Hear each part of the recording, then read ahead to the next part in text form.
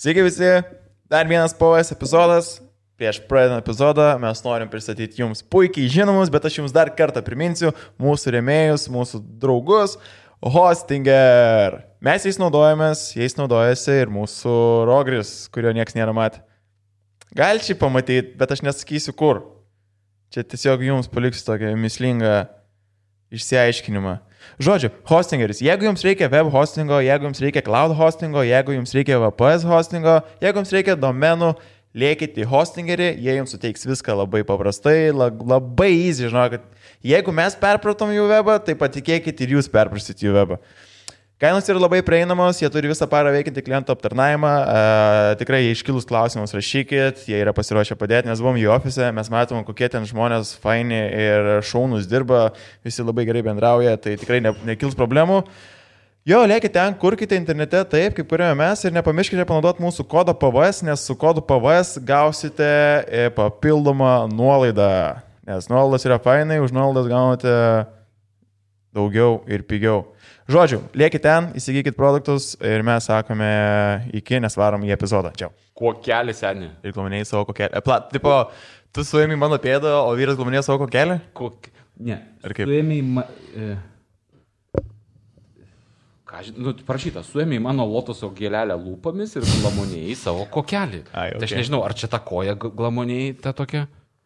Nu, bet man tai baisu ten ta koja, aš matėte, kaip atrodo jinai. Rodė, kaip ta koja atrodo. Šlikstu. Gal žinok su ta koja. Kur koja? Ten, man atrodo, puslapį atgal nebuvo. Yra. Ten, kur buvo įkelta ta visa. Dar man atrodo. Čia tipo šitą? Ir buvo fotkai pilnai kelta dar kažkur tai. Tikra yra, kažkurioje pusėje. Taip. Šitą, ne? Jo, bet yra dar tikra nuotrauka pas tokia babytė. Jo, kur. Aš manau, ta pati babytė, dabar tik tai siebė filmuoja, nes vienintelė bėra, kurios pėdos. Ne, yra, ten rašė, kad yra dar. Bet jeigu, įsivaizduoju, jeigu, pavyzdžiui, būtų valstybė, kurioje būtų tradicijos, labai svarbios. Nežinau, kaip pas mus paveldas, pavyzdžiui, negali nugriauti Gedimino bokšto, nes jis yra tiesiog Gedimino bokštas. No. O būtų ir tradicijoms tas pats. Pavyzdžiui, tu negali liautis šventės Joninės, žolinės, nes negalima reikšvės. Nes taip pat turi šokti per laužą, būti viską, tu nesinori šokti. Ble, ten kaimo Jonas, visas piktas, žinai. Yra priežiūros komisija, jeigu nešoki per laužą, gauni baudą. Tai permeta volį. Gerai, dabar žiūrėk, bus mūsų šventė visų šventųjų, ar kokia ten yra visų mirusių? Sorry, nežinau, kur reikia įvaryti kapinas. Taip, visų mirusių. Atimk tu ją ir pažiūrėk, kas bus. Bet jinai nyksta, man atrodo, truputį mažėja. Nyksta ir kapų tvarkymas. Visas šitas dalykas. Vis mažiau ir didesnis kartos paskui nutipo. Taip. Bet jeigu padarytų šitai privaloma, ta prasme, kad tu negali ir visi turi švęsti. Visi turi daryti tą, kas daroma buvo seniau. Ką pas mes, tiesiog pyksim, bet Afrikoje tikrai yra ginčių, kur, manau, pyksta, kur moteris, tarkim, kur atsisako, ištrėmė tiesiog iš genties lauką. Ja, bet man atrodo, tradicijos adaptuojasi, žinai, po truputį, kad jos nenyksta, bet... Tai buvo viena... Išlieka tos, kurias... Nepamenu, ten rods... Viena gentis, kur atvarė skleisti Jėzaus žodį, jie sako, okei, mes priimsim, nes mūsų tradicijos šiek tiek per žiaurios, bet jie pasiliko šalia ir savo, žinai. Jie ten būdavo vos ne, kai kažką nužudo, jie išstatiruoja viską. Ir ten buvo biškai tokia Hanibalų gentis. Sako, jo, mūsų tradicijos nėra jos pačios geriausios, jie išmetė tas blogasis, bet pasiliko tas gerasis pas save. Ir ten, sekmadienį, jie visi bičas ten visų veido tatuiruoti, žinai. Hey, oh, Jesus is my friend. Aš labai abejoju, ar yra tradicijų, kurias būtų išlikusios daug metų nepakitusios. Ta prasme, jos vis tiek kinta. Bet būtų įdomu, jeigu, pavyzdžiui, taip galima būtų pasielgti su tradicijom, kaip su kokio nors, nežinau, architektūra. Negali sugriauti ir viskas. Kokia įdomi mintis. Tradicijoms mes kažkokį tai išskirtinumą suteikėm, o tipo, tiem gyviem produktam, ne produktam, daiktam mes kažkaip tokį ir paveldą uždedam, ne? Nori Redbulio? Noriu, bet apatinio. Dai, pralaužimą 3. Gerai, 1 ar 3-1? Jau pradėjai. 1, 2, 3. Tai sveiki, šiandien pas mus studijoje žmogus, kuris yra čia buvęs jau ir galbūt daugiau negu mes šitam pasidėm, negalbūt, aišku, daugiau. Tai yra žmogus, be kurio mes čia nesėdėtume, bet kurio mūsų čia nebūtų. Tai yra Lamų slėnio savininkas, redaktorius, fotografas, nežinau dar kaip pavadinti tave, žmogus, kuris daro daug darbų labai, taip pat turi podcastą, Žodžiu, mūsų, kaip čia pasakyti, gelbėtojas, nežinau. Ir visoks kitoks geras žmogus, Elas Ramanauskas. Sveikas, Elai. Labas. Sveikas. Labai sorry, jeigu užnisam su tom padėkom, bet tikrai jaučiamės dėkingi, skolingi visaip. Ir... Aš eidamas iš tikrųjų pasakysiu labai nuoširdžiai jaudinaus, nes šiaip tai aš jūs pažįstu. Aš jūs pažįstu tada, kai jūs tik tai pradėjot šitą podcastą ir aš atsimenu, kai jūs atėjot tas, kur... Dabar tu eik paklausti, ne. Dėdė Elai. Aš atsimenu nuo šito ir tai, ką aš matau dabar, koks kanalas yra, dabar kokį jūs jų padarėt. Jis nuostabus, aš žiauriai džiaugiuosi dėl jūsų šito sėkmės, dėl klausytojų rato. Bet tu ir buvai tas, kuris... Wow. Ir dėl to aš jaudinuosi, ateidamas dėl to, kad man kažkaip net... Mes jaudinamės, kai mes jam pastęsi podcastą dabar. Bet ten mano podcastas, tai čia yra niekalas. Ne, bet tavo podcastas, žinai, mes kom skiriasi. Niekas neklauso. Niekas neklauso mano podcastą. Tau tik taip atrodo, tu matėjai iTunes'o topose, kad taip Lamus Lėnio podcastas dažniausiai būna. Bet iTunes'ai, žinai, kur tu iTunes'ą gali parduoti Lietuvoje. Kur? YouTube'as dar kažkaip, dažnai. Ne, aš sakyčiau irgi to lygiai, nes ten pas tavęs reikia... Bet dabar viskas jaudinu, viskas. Dabar jau. Dėl to reikia pralaužti, sakė, pralaužėm ir ramu. Jo. Tai mes pamenu dar, gal mes jau esame irgi kalbėję čia, kadangi senokai buvai, tai pamenu, kad tu kažkada senai dar tik pradėjomės, mes ten parinamės, kad ten niekas nesiklauso ir tu sakai, nebijokit, po metų turėsit bent po 10 štukų peržiūrų. Praėjo metai lygiai tiek ir buvo. Rimtai? Jo. Aš dar gerai atsimenu, lyg šiandien, ta prasme, kad pažiūrėjau, o metai ir toks kiekis peržiūrų ir būdavo maždaug. Čia greičiausiai dėl to, kad apskritai, žinai, tas, kuris ištempė tokį laiko tarpą pradinį kaip metai ir jisai visą laiką dirbavo, ne taip, kad 4 kartus per metus. Mano manimu, tas ir supranta jau, žinai, kad tu gali pritraukti tokį kiekį klausytojų. Nėra taip visiškai neįmanoma. Bet mes kalbėjome kaip apie neįmanomą dalyką, kaip apie kažkokią svajonę, tai tu sakai jo. Aš pamenu. Nes aš žinojau, matot, tai yra kai... Bet tu dar netgi tikslus supratau. Pamenu, kai sakė, dėkit į YouTube, tada kaip dėsit į YouTube, tada viskas pasikeis. Ir jo, mes pradėjom dėti ir tada žiūriu, žiūrėk, štuka, 2000 žmonių mus klauso, Dar be video dar tada buvo. Yeah. Ir aš žinot, ką pagalvojau, aš dar prieš eidamas į šitą podcastą aš pagalvojau, o kodėl, pavyzdžiui, Airidas su Mantu nėra tokie tipiniai visiškai influenceriai, kokius mes įsivaizduojam. Ir aš svarsčiau ir paskui man šovė tokia mintis į galvą. Iš tikrųjų, kad realiai, todėl, kad čia jūs influencinat. Jūs neinfluencinat per socialinius tinklus, nes tie, kurie visiškai influencina socialiniuose tinkluose, tai jie nebesugebėtų sukurti tiek daug turinio gero, pavyzdžiui, kiek jūs jo padarote. Čia visas tai, kas šitas podcastas, visokie žaidimai, geri svečiai, čia yra visas tas jūsų influencinimas. Ir aš pagalvojau, koks geras užtaisas, žinai, visas šitas jūsų sugalvotas planas, kaip dėliojasi viskas ir žiūrovai ir klausytojai susijungia į vieną. Ta prasme, tokia gražią masę žmonių. Mes irgi nėra laiko daryti tą tokį tipinį influencinimą, kaip mes įsivaizduojam Naglį, ten kokį nors ar dar, nors jūs esat populiarų žmonės. Tai save įsivaizduokit dabar po, 10 metų. Įsivaizduojat, kokio svorio bus pralaužk vieną šaltą po 10 metų? Aš nesijaudinsiu, aš turėsiu kokaino paimti prieš eidamas. Juokauju aš apie šitą dalyką. Žinai, seniau taigi ir imdavo radio stotis, kai tiek visi vedėjai, jie tai šaudavo po visko ten, ko tik būtų įmanoma. Arba prieš. Prieš jo. Čia apie... tarkime, Amerikoje, ne? Ir ne tik Amerikoje, ir Lietuvoje yra. Lietuvoje yra kelios istorijos tokios. Aš visai nesenai su bičiuliu šnekėjau apie tai, kas galėtų pasakoti, pavyzdžiui, 90-ųjų tokį pop pasaulį, žinai, kas vyko tuo metu. Nes tuo metu įvyko tokių dalykų, kurio šiuo metu nelabai vyksta. Tai aš esu skaitęs keletą epizodinių tokių knygų. Viena yra iš jų Lino Pečiūros parašyta Čia Nerijos Pečiūros koks nors giminaitis gal? Lino. Kodėl aš sakau Lino? Nerijus. Nerijus Pečiūra. Nerijus Pečiūra, jis įprašęs yra knygas. Kažkaip Vilniaus kiberpoema ar kažkas panašaus. Kažkaip taip. Ten iš principo yra šiek tiek toks priartinamas tas pop pasaulis. Jo, Vilniaus kiberpoema. Kas jame yra, kas jame vyksta. Ir ten vyko labai daug įdomių keistų dalykų, kurių sakau, šiuo metu nelabai vyksta. Aš tais laikais vien tik tai nuo narkotikų perdozavimo, vienas po kito kažkaip ten mirė, vienas kitas žmogus toks žinomas. Aš vienu metu ten kažkoks buvo skandalas apie radio laidų vedėją, kurio dabar aš net nelabai prisimenu, bet tuo metu jisai buvo žvaigždė kylanti. Ir tai buvo absoliutus skandalas. Bet ką tai reiškia? Tai reiškia, kad toje srityje vyksta kažkoks nežmoniškas gyvenimas. Suprantat, radijas buvo, tai wow, visi klausė. Buvo radijas ultravyrės, ten, tokie progresyvūs radijai, kurie groja visiškai. Aš manau, kad šiaip tuo metu buvo, aš vėlgi, čia toksai mano nuomonė, kad tuo metu kai kurie narkotikai atėjo tik į Lietuvą ir ne visi žinojo, nei kiek, nei kaip, nei kas. Čia naujas dalykas buvo ir labai visiems buvo įdomu ir pabandyti ir pažiūrėti, kas tai per dalykas. Aš tik tai kažkodėl viškai nenoriu nuklysti, prasė, kad influencinimas ir narkotikai yra labai arti. Ai, ne, tiesiog jaunoji auditorija, kurie mums klauso, nejungi šitų dviejų dalykų. Čia yra perkeltinės prasmės ir humoras.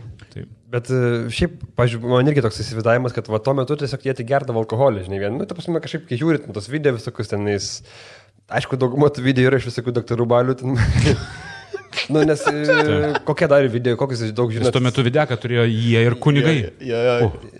Ta prasme, nes visi videkai iš tų balių yra, ten iš poros koncertų gal yra ir visi mafijos tūsai, daugiau nieko ten nėra. Taip. Tai ten, matai, nukrauta, ten, žinai, ir visais tais gėrimais ir viskas. Galvoju, kad jie gerdavo tik tais, bet pilna narkotikų buvo tuo metu. Bet, matai, tas pop pasaulis vis tiek dažniausiai yra tai, ko mes nematom, yra privatus. Ir, sakysime, tais laikais, Jėzau, koks aš jaučiuosi senas prisimindamas tai, bet aš prisimenu, kad tai buvo pasaulis, kuriame sužinoti kažką iš muzikantų pasaulio, iš reklamos, kažką tai būdavo, kažkas nerealaus. Dabar jie patys viską į Instagramą susideda. Kažkas insiderinės informacijos, ne? Tai va, ta insiderinė informacija dažniausiai traukia. Aš dabar nepamenu, koks buvo. Buvo tas filmas išėję apie tą klubą, studijo. Nežinai, gal... Studio 54. Jo, šitas, manau, ne? Kur ten visi norėjo patekti, ten varė visas Hollywoodo žvaigždės, ten tipo jie sakė, galėdavo labai laisvai jaustis, ten tipo nesvarbu tavo orientacija ir kas tavęs ten nemušė, nieko žinai. Tai pietų Afrikai buvo, tas Trevor Noah rašė, kad jo mama, kaip susipažino su jo tėčiu, ten buvo toks pat, kad galėjo ten mixed race žmonės, negalėjo teoriškai, bet visi ėjo tenais, ir ten buvo tokia vieta, erdvė, kur nieks nekreipė dėmesio į nieką. Ten geriausiai pasakoja, sako, kai darė rekonstrukciją paskui šito tipo klubo, viršui mes padarėm minkštas grindis, sako, kodėl padarėt minkštas grindis, žinai, ten žmonės mėgsta prigulti, dažniausiai ateina. Žodžiu, viskas buvo laisvai daroma, labai limituotas kiekis žmonių leidžiama, ten laukdavo eilės, bet belė kokios, būdavo face kontrolas irgi nežmoniškai didelis, žinai. Ir tos eilėse būdavo žymų žmonės, Tai apie Studio 54 yra tokios legendos, bet kad suprasti, kokio tai lygio studija, tai iš tikrųjų, jeigu dabar, tarkim, palyginimai, tokia pat studija būtų ir yra tokių galingų klubų tikrai pasaulyje ne vienas, tokio galingumo klubų tikrai, kur renkasi, visi žino ir ten ir Bieberį gali sutikti ir Kanye West. Bet tuo metu buvo tas Studio 54 ir jos esmė yra tai, kad ją išgarsino iš tikrųjų menininkai. Menininkai tuo metu buvo patys populiariausi. Taip, jie prilygo praktiškai Hollywoodo žvaigždėms. Hollywoodo žvaigždžių tarpe nebuvo tokio bumo, kiek mes dabar jų turime. Čia buvo ta Warholo laikotarpis, ne? Jo, ir tuo metu įsivaizduokit, ten Andy Warholas ten ateina, pavyzdžiui, su Basquiatu, ateina tūsintis į šitą klubą, ten yra Madonna tam pačiam klube. Jo. Ir šitame kontekste įsivaizduokit tokį bičą, kuris žaidžia tenisą ir jo pavardė yra Gerulaitis ir jis yra to klubo žvaigždė. Varsai jisai tūsinasi su visais, su va šita visa hebra, su Rolling Stone'ais, tai kas ėjo, va tokia hebra ten ėjo. Čia kokio taip pat pas ten tipo Jacksoną ėmė interviu, bet jis dar buvo tik Moroz ten iš Jackson 5 vos ne išėjęs laukan, žinai, kažkas tokio, jis ten tipo laisvai galėjo būti. Sako, kaip tu jauties būdamas čia, žinai, visą savo to, žinai, to balseliu tokio. Sako, viskas žiauri fain, nes tipo jo net pažįsta, nu kaip atpažįsta, bet prie jo nelenda. Tai tipo gali, žinai, tausin. Taip. Tai buvo galingiausias klubas. Čia kai būna tie rehabai visi, tai sakė, tenais visi yra lygus, žinai, tai atvaro kažkokias ten pop žvaigždės, ten pačios žymiausias ir jiems būna šokas, nes jiems reikia ten kėdės nešioti, žinai, kaip ir visiems lygiai taip pat. Ir jiems būna pradžiai tas sunkiausia, o ne kažkas ten kitas, bet kad jie čia nėra įskaitiniai. Tipo, kur jie tiesiog turi tvarkyti kėdės, valyti ten palangę, žinai, kaip ir visi tvarkas. Atvaro ten koks nors, nežinau, kas iš tų žymiausių yra, komikas koks nors. Nešio kėdės, valyk palangę. Ir įdomiausia, kad tai už tai po to po mėnesio išvažiuodami jie susimoka $1,5 milijono. Ir ten kažkokie sutartį darbai jie pasirašo. Nors visą tą mėnesį valė kėdės ten, nešiojo kėdės ten, valė palangės. Kai geras biznio planas yra. Matėt, Oliveris išleidęs yra epizodą apie rehabus. Oliveris, kuris? Jamie Oliveris. Ok, šalau, kad. Tas šefas. Tas komikas. Late Night, kur veda. Ai, kur geriausias Late Tai 6 bairis. Aš todėl ir paklausiau. Aš tas, kur turs kepa, tas itališkas. Tai man buvo bairis. Pačiatas su sūriu. Kuris labiausiai žinoma yra, nes jis kepė karalienį, žinai, tipo, Man yra taip pat buvo, mano visi, kur sakai, jau žiūrėjo tą Jamie Oliverį. Ir tipo, labai atsiprašau. Jie kalba apie epizodus, aš tipo grįžau namo, galvoju, irgi įsijungsi, čia tipo populiaru, galvoju, kas čia pavyksta. Aš tą įsijungiu, tą, žinai, tą vyrėją. Ir aš tipo bandau po to suprasti, kad kur čia tipo bairis, ne kur čia ta komedija. Aš kažkaip, bet žinok, ten man patinka, jisai kartais buvo paleidęs tokį laidų ciklą, kur tipo, jūs galite pasigaminti namuose, jeigu neturit produktų, žinai, ten tipo gaminimas studentams. Ir jisai rodo, kad ten tą vištieną reikia apkepti, iš ten 5 kampų sviestą, pilti dar kažką, tu žiūri, galvoji, ne, nu aš taip nesugebėsiu, aš galėjau eis ir bomžpakį užsipilsiu, žinai. Į friturkę vištieną. Ten tipo tapta sūrių patarkoja, ten viską, žinai, blėts. Gerai, tu pasakyk, prašau man. Šefą, kuris tau kiečiausiai gamino per teliką. Roberto receptai. Ble, aš geriausiai panus pasiėmė agurką. Kur ant bulvių ir šiek tiek šafrano. Bet jis visą laiką dažniausiai pagamindavo kažkokį laivelį. Jo visi patiekalai baigdavos laivelį. Ir kas ten būdavo koks... Bet jisai aukšto lygio buvo šefas šiaip. Jis mokėjo tuos visus ten supjaustymus padaryti įmantrius. Magi šefą, pamenat? Jo, mes dar buvom netgi kalbėję per podcastą. Roberto receptai būdavo, kur tu net nesupranti, apie ką tas bičas šneka, nes čia pas mus blokada, pas mus valgom sviestą su bulvėm, o jis šafrano šiek tiek. Tai, blemba, ką aš norėjau sakyti dabar... Ką tu sakai prieš tai? Magi šefas, žinai, Magi šefą. Toks buvo kažkada pakviestas bičas ir ten dažniausiai pakviečia, kaip aš suprantu. Nu, jisai negalėjo būti šefas, kuris kiekvieną laidą vesdavo. Ten tikriausiai pakvietė kažkokį užpildę anketą. Jūs kalbėjote, aš nežinau. Ir ten toksai, jisai gamino kotletus. Ir tokį per mažą, tipo, dumenėlį, visko įpylė, ten viskas per viršų varvo, kiaušinį varvo, žinai, ir jisai nieko nekomentuoja. Ir šalia vedėjas sako, o tai ką iš čia darėt? Na, tai aš dabar maišau. Taip. Ir tai viską darom ten, čia reikės numesti nuordai ir paskui. Jo, o kalbant apie tą šiaip visą tą rehabą, tai tikrai tiesiog įveskit ten Jamie Oliverį rehabą ir ten išmesti. Man atrodo, netgi gal kelios dalys. Vėl tu pasakai Jamie Oliverį ir man vienu metu tas vėl su kepšnuvės stovi apie rehabų šneka. Aš nesuprantu, kas darosi. Ir žodžiu... Stop, smegenis, stop. Ten pusė paskambina jiems, žinai, paklausė, o tai kokia yra jūsų programa. Ten pradeda, žinai, klausinėti jų. Tipo, jie nieko nesugeba atsakyti, žinai, ten nieks nėra suderinta, nei ten su sveikatos organizacijom, su nieko. Tiesiog tu atvarai, ten pagyveni, ten tiesiog pašaudai su laiku, galbūt kažkokio, nežinau. Ir... Tai, pavyzdžiui, man labai patinka, yra tokia britų grupė The Libertines ir jos vokalistas yra Pete Doherty. Jisai buvęs Kate Moss, kiek daug žinau, pavyzdžiui, apie šitą grupę, nežinau kažkodėl, nesu labai, tipo patinka, bet nesu kažkoks tai labai didelis gerbėjas. Bet aš atsimenu tokią istoriją, kad jisai su Kate Moss draugaudamas, jis ten vartojo narkotikus ir ten buvo nufotografuoti spaudoje, ten buvo skandalas buvo. Socialinės spaudos dar labai buvo. Ir jisai nekartą, į tas rehabus važiuodavo po pusę metų, nes, ta prasme, jisai buvo narkomanas absoliutus. Ir po to pasakodavo, kad jis, pavyzdžiui, būna mėnesį rehabė, bet jis grįžta ir sako, aš viskas švarus, bet jisai, ta prasme, išeidavo už teritorijos, prišnirkždavo ir grįždavo atgal miegoti. Ir taip mėnesį ir praleido. Bet tai čia, ta prasme, yra, nereikia suprasti, kad reabilitacinės yra blogai, yra įvairių jų labai. Yra ten ir Minnesotos programos visokios ir dar... Tipo, dozuoja narkotikus? Ne, ten tiesiog kur rimtai užsiema, ta prasme, kur normaliai veikiančios dalykai. Į Tailandę kažkur buvo, paprastinta variantai. Jo, reikia labai gerai žinot, kur tu ten eini ir ką tu ten darai. Čia gali ant bet ko užšokti, žinai. O Amerikoje tai čia, kaip sakai, yra milijoninis biznis ten yra, kur tiesiog žino, kad kadangi žvaigždės ten eis, jie daug sumokės ir... Taip.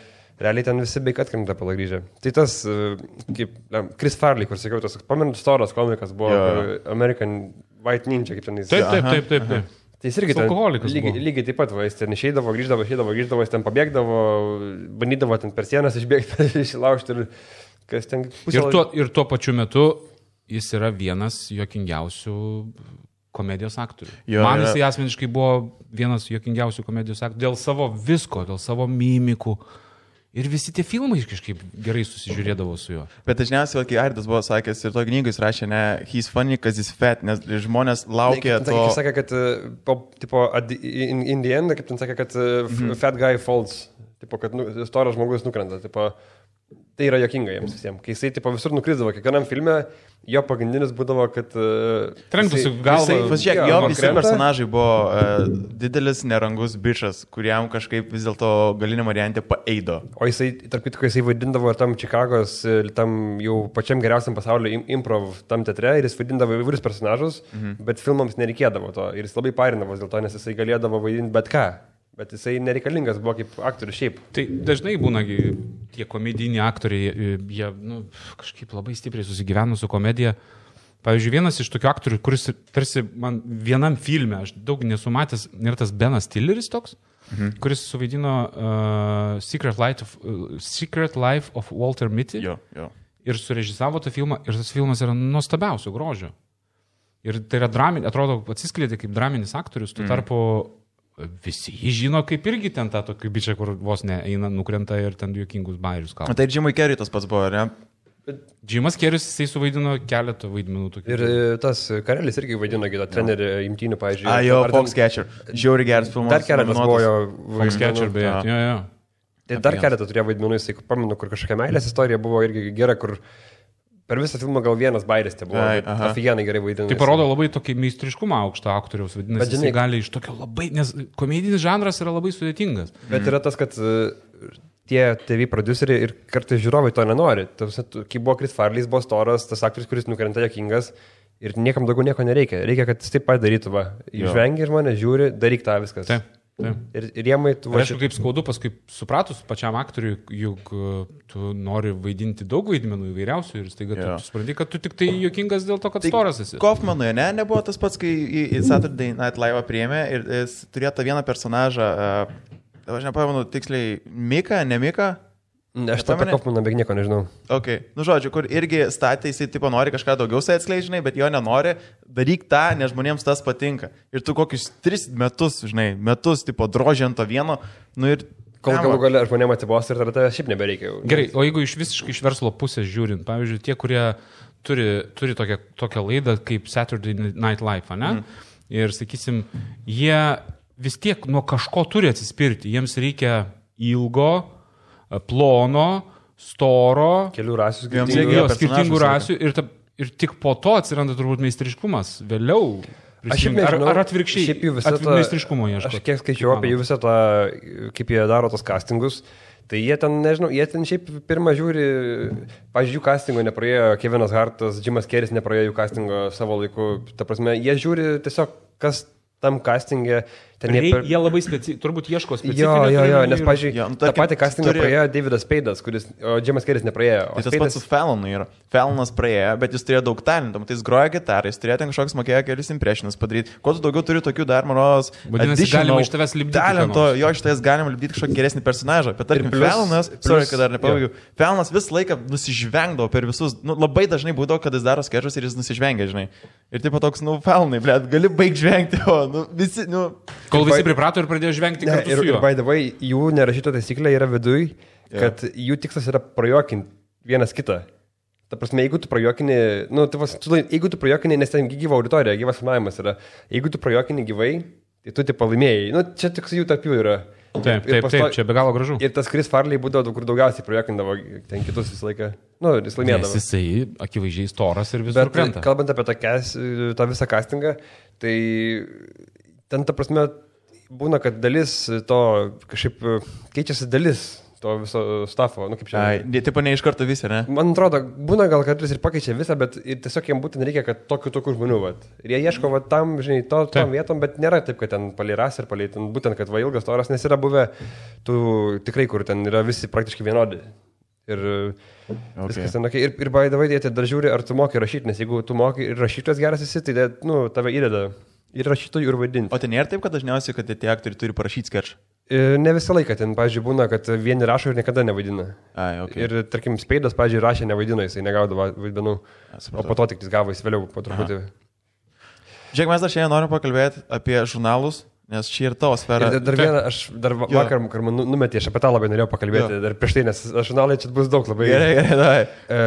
Kur tas stovykla, tų moterų, kur ten 505 eurai.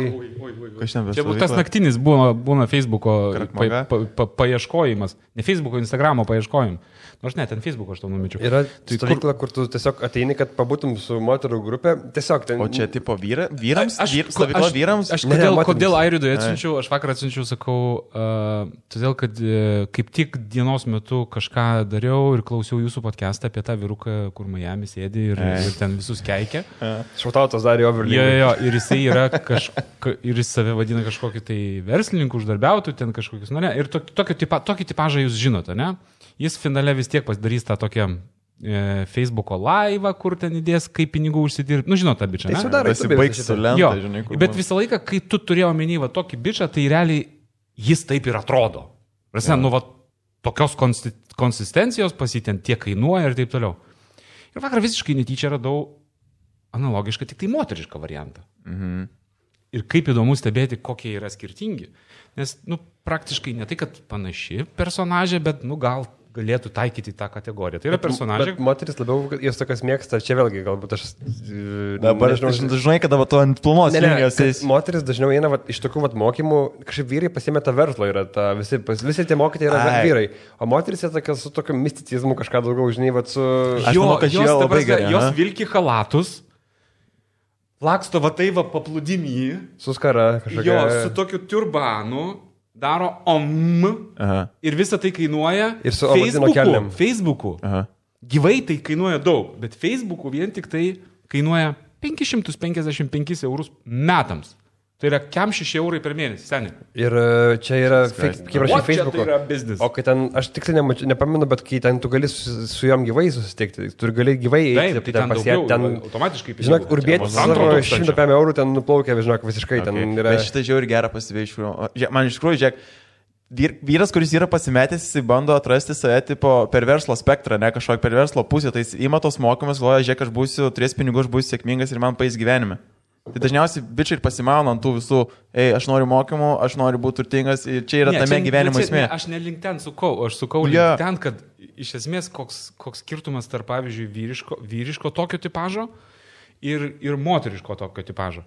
Moteriškas tipažas jis toksai, nu jis toks tipo tradiciškai mamų, ten pavyzdžiui, ten kur jinai tam video šneka, jinai šneka, nu tokiu seksualiu balsu moterims. Aš norėčiau jums pasakyti štai tokį announcementą. 555 eurai kainuos metams. Nu, va toks, ne? Okay. Tu tarp vyrai, kai šneka apie tai, arba kiek vyrai kainuoja, pavyzdžiui, kiek jie kainuoja savo narystę ten kokiam nors klubelį, va tokiam, va, nežinau, turi, neturi, nu kaip pavyzdžiui. Yra ten, žinok, vyrų klub. Yra, aš netgi žinau. Aš nemanau, kad jie yra brangesni, aš manau, kad jie yra labai labai pigus. Aš nepatekau į tą vyrų klubą. Bet yra ten kažkoks vienas fainas, visai kur... Aš nežinau, ar čia apie tą patį kalbam, bet aš esu girdėjęs gerų atsiliepimų. Gerai, kitaip pasakysiu dar. Pavyzdžiui, tas bičas, kur čia keikia Bartuševičių. Tas bičas... Bartuševičių. Atsiprašau labai. Atsiprašau. Bartuševičių, gauju. Tai tas bičas, pavyzdžiui, jisai turbūt nieko neuždirba iš to. Visiškai analogiškas variantas moteris, kuri praktiškai panašius arabus pučia savo tom followeriam. Jinai gauna už vieną, iš vienos moters jinai per metus gauna 5 eurų. Ir tikrai jinai turi... Moteris tikrai žymiai protingesnės ir daugiau uždirba. Ne, bet jeigu matai Skirmanto video, tai... Monetizuoja geriau. Labai panašus toks pat irgi lyg, kur dabar šia video naujausias. Gediminas Grinevičius kažkoks, tai panašus į tą bičą. Ir jisai veda tos, verslo mokytojas, pats nichuja neturi jokio verslo, tiesiog užsiema su Herbalife, ar ten, ne Herbalife, kažkokiu tinkliniu marketingu, bet jo verslas yra tai, kad jis veda verslo mokymus.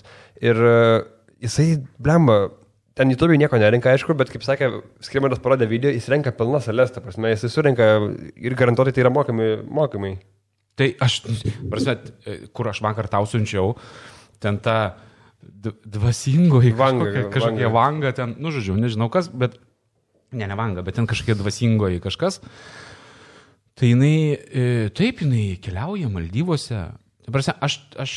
Aš nenustepčiau, kad jos verslo modelis yra geriau sulibdytas negu to bičo verslo modelis. Ir kažkaip pamatau, atskirai, pavyzdžiui, būna sėkmingas vienas kitas, koks nors ten, paskui pasivadina kaučeriu. Bet iš pradžių tai labai tokie pradžiai pasivadina kaučeriai. Aš Miamio balkone. Tuo tarpu ta moteris Maldyvose. Yra kalbas, kad tas bičas pabėgo į Ameriką, nes per daug kur prisidėbęs buvo Europoje, Lietuvoje, Europoje, Bulgarijoje, ten visur, tipo, kad jisai bėgo. Skirtumas milžiniškas. Ir labai įdomu stebėti visas šitas dvi grupės. Mes čia dabar lyginam vieną žmogų paėm ir kito, čia galim, žinai, rasti daug tokių, kur, kaip sakė, ir sėkmingi yra ir pas vyrus, ir pas moteris, bet man pati kaip įdomiau buvo ir kaip jie vizualiai skiriasi. Visi tokie vieno plauko būna, tiek jie, tiek tie. Nepastebėjot? Jie visi turi tą patį braižą. Tu gali sudėti vieną lentyną vienas ir vieną lentyną kitus. 9% jų yra tokie patys, man aš nežinau. Visi turės tą baltą lentą už nugaros.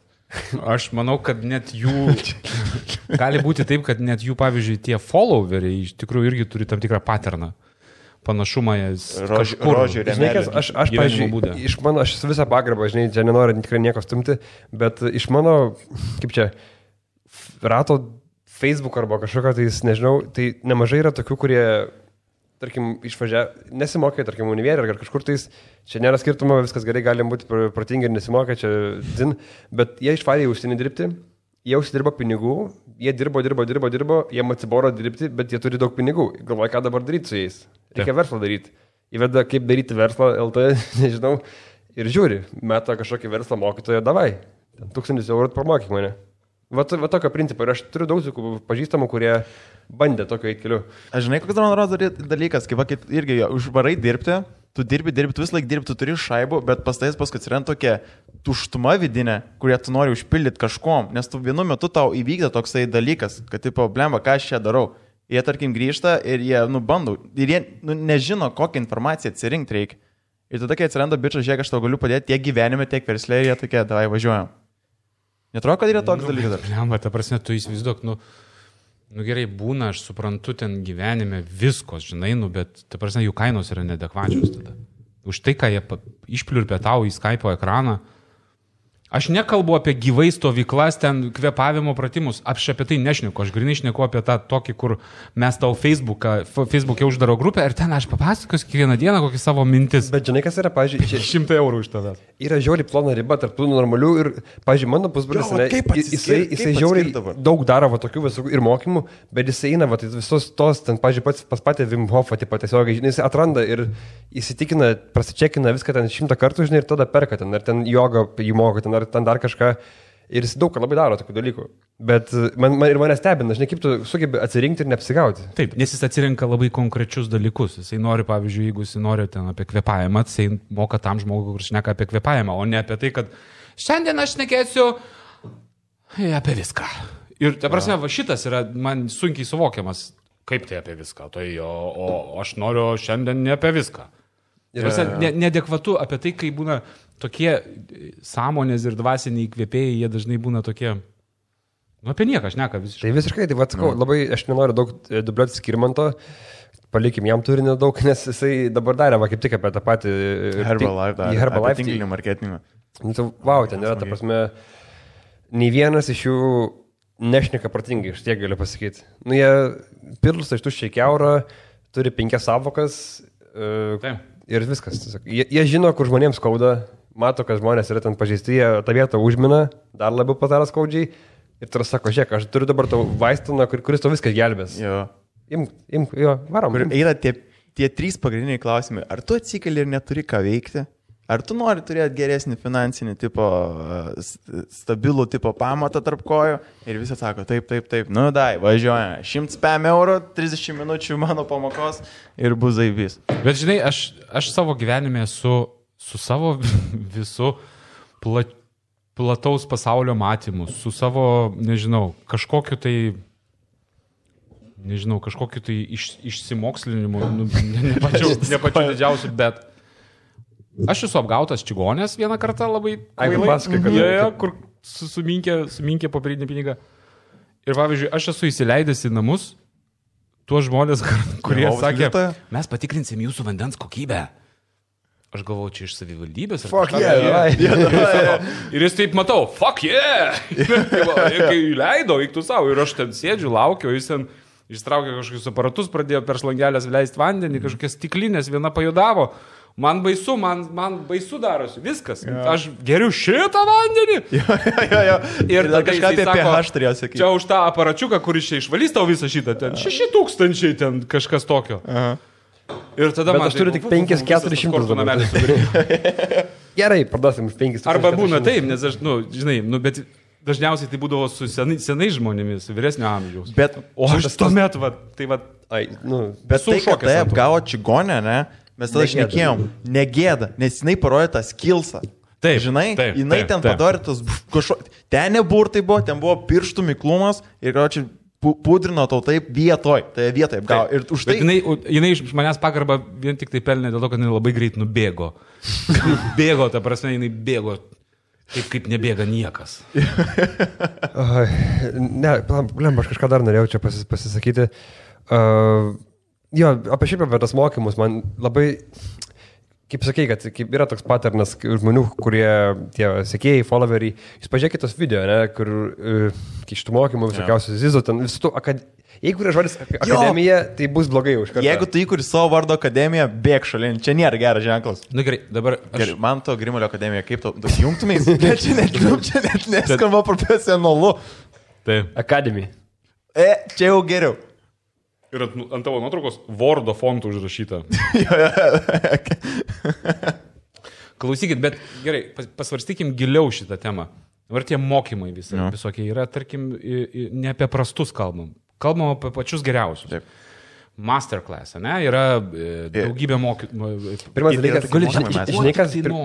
dalykas, iškart pasakysiu, užbėgdamas už akių, kad tie visi masterclass mokymai, jie dažniausiai nebūna prieš 100 žmonių auditorijų. Tai būna dažniausiai 1, 2, 3 žmonės, arba kažkoks konferencijos skambutis, arba asmeninis mokymas 1:1. Va čia būna tie pagrindiniai dažniausiai geri mokymai. Bet turbėtis irgi tas siūlo, tau 1:1 pasiekti. Ne, bet sakau, čia toks, man atrodo, vienas iš pagrindinių skirtumų, nes dažniausiai tie visi eina, pasiema tiesiog, didžiausia salė, pilna, tu turi turėti kontaktą, turi turėti klausimų, turi asmeninį, turėti ryšį. Nėra, kad taip, kad tie gerieji mokymai, jie neskelbia kainų. Aš nežinau, aš nesu pirkęs dar tokių, bet... Masterclass? Nu taip. Ne, tai nėra konkrečios kainos. Masterclass, supratau, tai. Ir ta prasme, jie dažniausiai, kai daro, tai jie tu gauni privatų to, ten kažkokio specialisto, tikrai gero, ten, kuris... Ten kokybė tai aukščiausio lygio, ta prasme, žiūrėti, pavyzdžiui, nežinau, kaip Hansas Zimmeris tais mokinosi kur simfoniją? Tarkim, jo. Jisai daro tą masterclass. Garage bandą įsidėjęs pas tave. Jo, tą telefoninį patefoną, kuris spaudė. Taip. Vėlgi turi, žinai, įsigūglinti N kartų, kas tas yra coucheris tavo, ką jis yra pasiekęs. Pavyzdžiui, jeigu tu pasakai apie filmų kūrimą, bet jis nėra dirbęs, nei ten toj srityniai padaręs filmą, nei parašęs, ką tu gali klausyti. Bet aš turiu omeny, kad, žinai, aš labai pats mėgstu ir visą laiką sakau, žiūrėkit jaunimui ten masterclass, čia žiauriai kietas dalykas. Bet kažkaip kartais būna taip, žinai, pagalvoju, kad ar tai padeda apskritai kūrybingumui, žinai, padaryti ką nors, nežinau, tapti kompozitorium, tapti fotografu, ar ten, nežinau, dar kažką rašyti.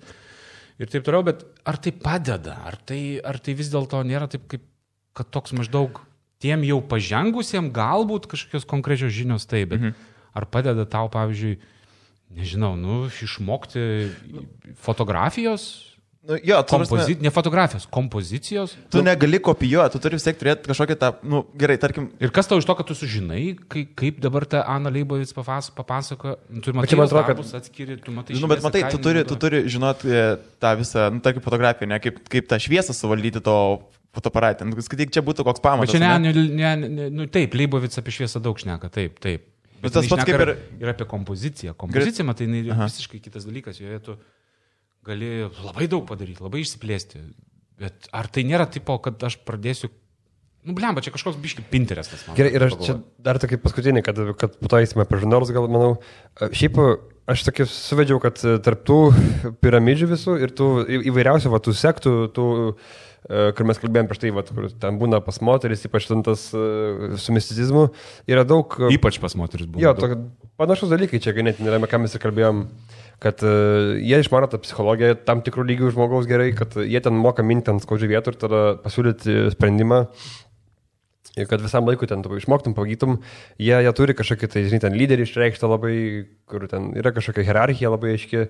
Labai toks, man panašus dalykas yra. Ir kai tu pavadini sektą, jinai neigia tą. Kai tu pavadini piramidin irgi neigia tą, sako, visais būdais, kad nebūtų taip vadinama. Čia toks man tiesiog, čia dabar, kol kalbėjom, tokia paralelė gavos kažkokia. Ir... Čia vienas giliausių mūsų pusių. Gerai, dabar apie žurnalus. Ir žiūrėk, pamenu, kai aš šnekėjau apie žurnalus, čia irgi labai ant temos užėjom, kai tipo svarbu surasti savo nišą ir to įvaryti gerai, tipo, kad tu kažkiek ten būtum sėkmingas. Turi surasti kažkokią savo nišą, kur būtum. Žurnalo. Taip, aš supratau, kaip ta niša. Gerai, tarkim, aš tada pamenu šnekėjau apie FED žurnalą, apie tą žurnalą, kuris yra Amerikoje ir kuris žiauriai eina per kalėjimus. Taip. Kaip jis įdomiausiai atsirado bičas, jis buvo pašautas kažkur savo neighborhoode, pašovė, jis su viena koja liko paralyžiuotas ir per tą laiką, kol gydėsi, jis turėjo draugų kalėjime. Ir jie jam sakė, žiūrėk, gal davai gali mums kažko atsiųsti, vis tiek turi laiko ten žurnalų, kažko numesti. Ir jis suprato, kad čia tipo yra vieta, kuris gali tipo išsiplėsti. Jisai kur žurnalą būtent susijęs su tom temom, kokiom jam nori. Ir jisai aprašinėja, tarkim, visus gatvės reikalus, žinai, kur būna, kas kur ką pašoja, su gaujom ten tipo susitinka ir taip toliau. Jis yra lokalus ar jis yra visos Amerikos? Jisai dabar eina rodots netgi per kelias valstybės, bet jisai neturi nei savo webo, jisai neturi jokių socialų, jis nieko neturi. Taip, pirmas tiražas jam rodots buvo 5 ar 7 štukų išėjo. Ir jis tipo vis dar laikosi. Ir policija iškart pirmą. Ir jeigu tu, tarkim, kalėjime turi šitą naujausią numerį, tu yra tavo tipo kažkoks statusas ten. Nes jį visų pirma, kai jisai pradėjo eiti pro kalėjimus, jį užbanino. Ir pasako, šito negalim turėti, nes ten, žinai, yra galbūt kažkokia informacija skleidžia ir taip toliau. Ir yra tokia viena sekcija, ten, manau, sweets, kur, aišku, galbūt dar dėl to nori jie. Ten nuogos moteris? Pusnuogės. Beveik, jo. Ir, tipo, jie visi nori ir šito, žinai. Bet manau, kad... Tai prasme, žurnalo viduje yra dar kitas... Toks, kaip, žinai, tipo. Kaip priedas toks, ne? Aš manau, kad dėl statuso gal išeiti, jeigu tu esi gaidys, bet turi žurnalą. Tai iš tavęs atim žurnalą ir tu siek pasigaidys. Bet aš nežinau, kaip kas Amerikoje yra gaidžias sinonimas. Aš nežinojau šito. Aš nežinau šito. Kaip... Nežinau šito žurnalo, labai įdomi istorija. Aš tai laikau visiškai nuostabiu, kūrybingu sprendimu. Kas yra žiauriai keista, kur ne? Lamus Lėnis jail, kitas žurnalas. Iš principo, Lamus Lėnis kalėjimai. Gates. Kalėjimai versija 2. Grotos geriau. O kur dabar yra visi kaliniai beje? Žinote ar nežinote? Mūsiškiai? Taip. Lietuvos? Taip, iš Vilniaus tie, kurie buvo. Tai jie, Lietuvos Šiauliuose, man atrodo, ne? Okay. Ir Vilniui į kitus perkelį. Aš čia galvoju iš karto apie platinimo tarnybas, kaip čia pristatymas. Bet aš kalbu... Pravieniškis esi to patranką, reikia peršauti porą lydinių ir... Aš esu... Sorry, 5 išleistas numeris buvo 75 000. Tai yra labai kūrybingas sprendimas. Iš principo, tokios idėjos kaip šita, jinai... tik tai tokios idėjos ir išgelbės visą žiniasklaidą. Ir tu tipo nenusipirksi šito žurnalo kažkokiose tipo dideliuose vietose. Žinai. Turi nuvaryti tam tikrus rajonus, kur būna kioskeliai, kažkas tokie, nusipirka ribotą kiekį ir pys viską išparduoda. Tai čia, pažiūrėjau, ir kaip lygiai taip pat tatuiruotėm yra, ne? Aš, pažiūrėjau, seniau ten žvengdavau, čia kalėjime darosi tatuiruotės, bet kokių šedevrų yra padaroma, neturint nieko realiai. Ta prasme, yra padaromas galingos tatuiruotės, ten per visą nugarą iš gitaros stygos, iš ten savo sukursuoto kažkokią nesąmonę, savo rašalą. Aš tau paskui atsiųsiu Instagramo accountą, kur vyrukas gamina tatuiruočių mašinėlės, tokios kokios anksčiau buvo naudojamos kalėjime, tai yra prisukamos, tokios panašios į didelį laikrodį. prisukamos ir mechaninės visiškai, nereikia elektros ir vienos mašinėlės kaina, pavyzdžiui, prasideda nuo 300 eurų. Bet jis seniau čia padaro kokybiškai, gerai. Jisai jas gamina viena nuo kitos ir tai vis grįžta vėl kažkokia įdomi tradicija, negrįžta, čia kažkokia sukūrėsi nauja. Jeigu tu, pavyzdžiui, esi tatuiruočių meistras ir jis specializuojasi tatuiravimu būtent tik šitomis mašinėlėmis. Labai gražios, nuostabios, realiai šiaip studijoje turėti tokį mašinėlę yra krūtai. Bet koks yra pranašumas prieš normalią mašiną tatuiravimą? Aš nežinau, ar yra kažkoks techninis pranašumas. Manau, yra tas pranašumas, kad aš pasidariau būtent su šitokiu dalyku, žinai. Čia yra toks tipo old schoolas, čia ne mainstreamas yra, žinai. Tai čia tas pats iš to žurnalo, aš turiu šį žurnalą, tu jo neturi. Bet ten ne vulgariai padaryta, ta prasme, lygiai taip pat kaip ir šitas žurnalas, jis nėra vulgarus, jis yra normalus, geras, kokybiškas leidinys. Man atrodo, šitas žurnalas yra, vėlgi, čia yra naujienos tam tikros. Jo, ten yra, tarkim, jisai aprašo, paskutinis vienas buvo numeris, kai, tarkim, Harleme, ir manos buvo ir taip, Harleme yra tokia motociklininkų, kaip ir kaskalinių motociklininkų grupė, kurie, tarkim, treniruojasi gatvėse viską daro. Jeigu, tarkim, esat matę kažkokius klipus, ypač trep-reperių, dažnai pamatysit, kur klipuose važinėja ant keturačio, ant krosinių tipo gatvėse. Tai jie būna dažniausiai paimti iš to. Arba šiaip iš tų susiformuojusių, žinai, grupių. Tai jis, tarkim, aprašė jų gyvenimą, nes mentai jų irgi nemėgsta, policija jų nemėgsta, niekas jų nemėgsta, baudų kaip ir negali rašyti, bet jūs nesuteikėte jiems kur treniruoti, žinai. Ir tai rašo būtent to viso gyvenimo subtilybės. Aš galvoju, ta mintis man užsikabinau, sorry, fainas žurnalas, tikrai paieškosiu, gal net nusipirksiu, jeigu pavyktų atsisiųsti. Įbėjai, žinai, tamsus įbėjus. 50 eurų. Ne, 5 eurai, tipo, žinai, bet šipingas. Iš kalėjimo, kol permestau tenais. Kažką norėjau pridurti prie to, bet pamiršau. Tai jo, fainas. Jo, ir kitas, jeigu tu čia turėjai įsivedęs tą National Lampoon, jeigu atsimeni, mes esame kalbėjęs tavim, čia toks legendinis, berods Harvardą leidžiamas žurnalas yra jisai, Harvardo ten geriausi tie visi rašytojai. Žinau.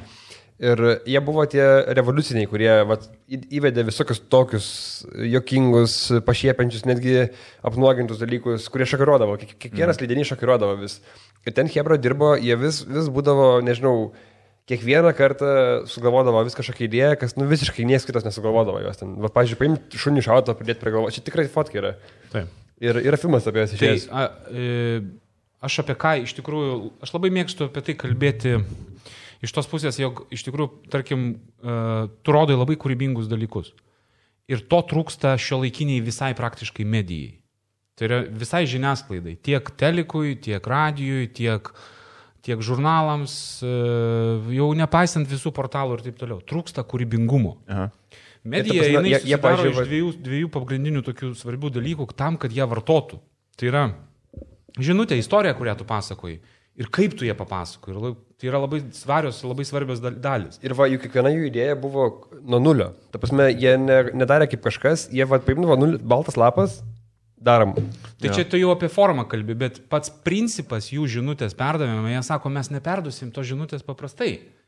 Mes ją perduosim taip, kad tu nusipirkęs leidinį, tu dar stovėtum kelias sekundės prie viršelio ir galvotum, ką po velnių jie nori pasakyti. Aha, ja. Ir tai yra labai labai stiprus užtaisas. Ir aš ką kalbu apie kūrybingumą, tai kad medijai visai žiniasklaidai labai trūksta. Ir tarkim, jūs klausėte apie žurnalus, ne? Žiūrėk, tipo, bendrai žurnalų industrija šiandieną mažėja. Jinai labai mažėja, nes suprantat, kam reikalas, visa žiniasklaida jinai iš tikrųjų išgyvena vieną didžiausių krizių. Bet jinai išgyvena vieną didžiausių krizių dėl to, kad socialinė žiniasklaida atsiriekė tokį gabalą, kad ta tradicinė žiniasklaida jinai nesuprato.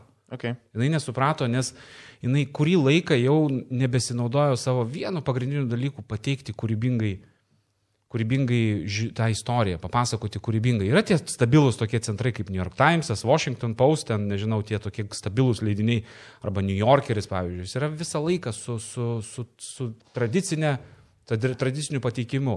Šios žinutės yra labai galingos. Ir jie pasitikė. Likusi medija... Times viršelį visą būna labai...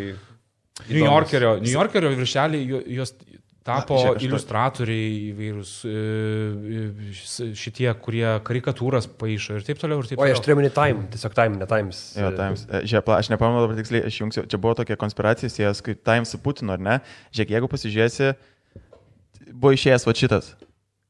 Kur, tipo, Time Putinas yra už raidžių, ne, prieš. Suragais, taip. Jo, tipo jo. O jeigu įvesti, tipo, buvo ir Obamos, tai, tipo, Obama yra ant kaktos prašyta Time. Ir, tipo, Putinas turi galę, žinai, kažką tokio ir, tipo, jisai yra... Na, čia nesąmonė tokia. Aš supratau, bet čia yra tie žaisliukai, kuriuos palieka dizaineris, kūrybinė grupė. Tai įsivaizduokit, dabar tie žmonės, kurie dirbo prie šito viršelio, jie kiek valandų praleidžia galvodami, atsitiktinai jiems šauna idėja, o jeigu mes tą M raidę padarytumėm už jo galvos ir atrodytų kaip ragai, kaip kietai, ir visi galvo, o tai pastebės kas nors ar nepastebės. Tada Reddite kas nors išaiškina, sudeda 5 viršelius, palygina. Dabar, va čia yra žaidimas, čia yra kūrybingas pateikimas. Bet, pavyzdžiui, kalbant apie tą, tarkim, Lampun žurnalą visą, čia yra, nu, nežinau, bent man atrodo, kad kiekvienas viršelis, tarkim, yra kaip meno kūrinys atskiras. Būtent viršelis, nebūtinai kas yra viduje netgi. Taip, visiškai sutinku. Aš labai dažnai, pavyzdžiui, knygą žurnalą iš viršelio. Aš pamatau viršelį, man užkabina akį, aš tada einu žiūrėti vidų. Dažniausiai tai būna. Taip, tai man labai daug lemia šitas. Dabar atkreipkite dėmesį, kaip keičiasi perspektyva, kai mes matome, žinai, ateini į parduotuvę ir visi tie viršeliai vienodi. Viskas. Būna dažnai žmonės tie patys ant tų skirtingų žurnalo viršelio tą patį mėnesį. Jo. Nes taip jau nuobodu buvo žurnalistams, kad jie tiesiog viens kitam paskambino. Tai ką pats Šelogalaitė? Nu tai ir aš tada Šelogalaitę dėsiu. Ar, nu žinai, su visa derama pagarba, bet turiu omeny, žinai, kad nebesistengia nieko, medijai tai kaip miega, toks kaip, žinai, kaip tinginys, kuris galvoja, nu, tai čia vis dėgi niekas neskaito. Seniau būdavo lengviau tai daryti, nes nebuvo kažkokių per didelių grupuočių institucijų, kurios tave iš karto užbanėt. Žinai, ką turiu menį? Tipo, seniau galėdavai drastiškiau viską rodyti. Nu, tarkim, paimkim Playboy'us, ne dalyką. Bet man atrodo, kad seniau visuomenė vertindavo. Tu turi menį dėl konservatyvių. Tipo, aš nebijau, tarkim, parodyti, visi, žinai, tarėsi, nenori parodyti ten kažko per daug įžulaus, vulgaraus, žinai. Jis jau kažkas supyks ir sakys paskui, nu, tipo... Sexy cover issue matosi virš šito žurnalo, netgi, nes man atrodo, kad seniau kaip tik visuomenė labai pasmerkdavo šito, ne institucijos, ne? Aš nelabai suprantu, kuris sakot, kad anksčiau buvo kontroversiškesni leidiniai ir viršeliai. Jo, nu, tipo, galėjai laisviau daryti viršelį. Bet kokia, kaip tu nori. Nu, tarkim, tu padaryk šiandien tokį su šuniu, tu manai, kad galima taip daryti šiandien Lietuvoje? Tai dar šustresnius daro. Tik tiek, kad tuo metu žinutė buvo geriausia pateikta va taip. Ar ne, galbūt šiais laikais tai būtų nebe šita nuotrauka, būtų negyvas vaikas kokiam nors paplūdimy, žinai, kaip būna pabėgėliai. Mes kalbame tik tai jau apie tą formą. Mes nekalbam apie turinį nes turinys matosi, ten kalba turbūt apie kokius nors ten, nežinau, ar gyvūnus, ar dar kažką. Bet čia yra tik tai turinys, jame kaip mes spalvas pateiksime, ką mes fotografuosime, kas ten bus atvaizduota. Tai čia kitas klausimas. Didžiausias, prie ko aš kabinuosi, tai yra, apie ką aš kalbu, tai kad trūksta žiniasklaidai kūrybingumo, kad labai daug eina tokiu lengvu keliu, žinai, tai nebesistengia. Ir tai yra pigiau, pažiūrėjau, ar tu nufotinsi Mantos Tonkų ir prašysi su šriftu ten kažką Mantos Tonkus ir jo citatą, ar tu įpieši kažkaip ir dar kažkaip padarysi, nes tau reikia samdyti žmonės jau tam dalykui. Taip, ir apskritai kalbant apie, tarkim, jau tada atsitrauki ir kalbė apie turinį, tai turinio atžvilgių žmonės yra labai skriaudžiami. Tu prasme, turinio atžvilgių tu matai Mantas Tomkų, kokius 6 kart per metus turbūt žurnalo viršeliuose.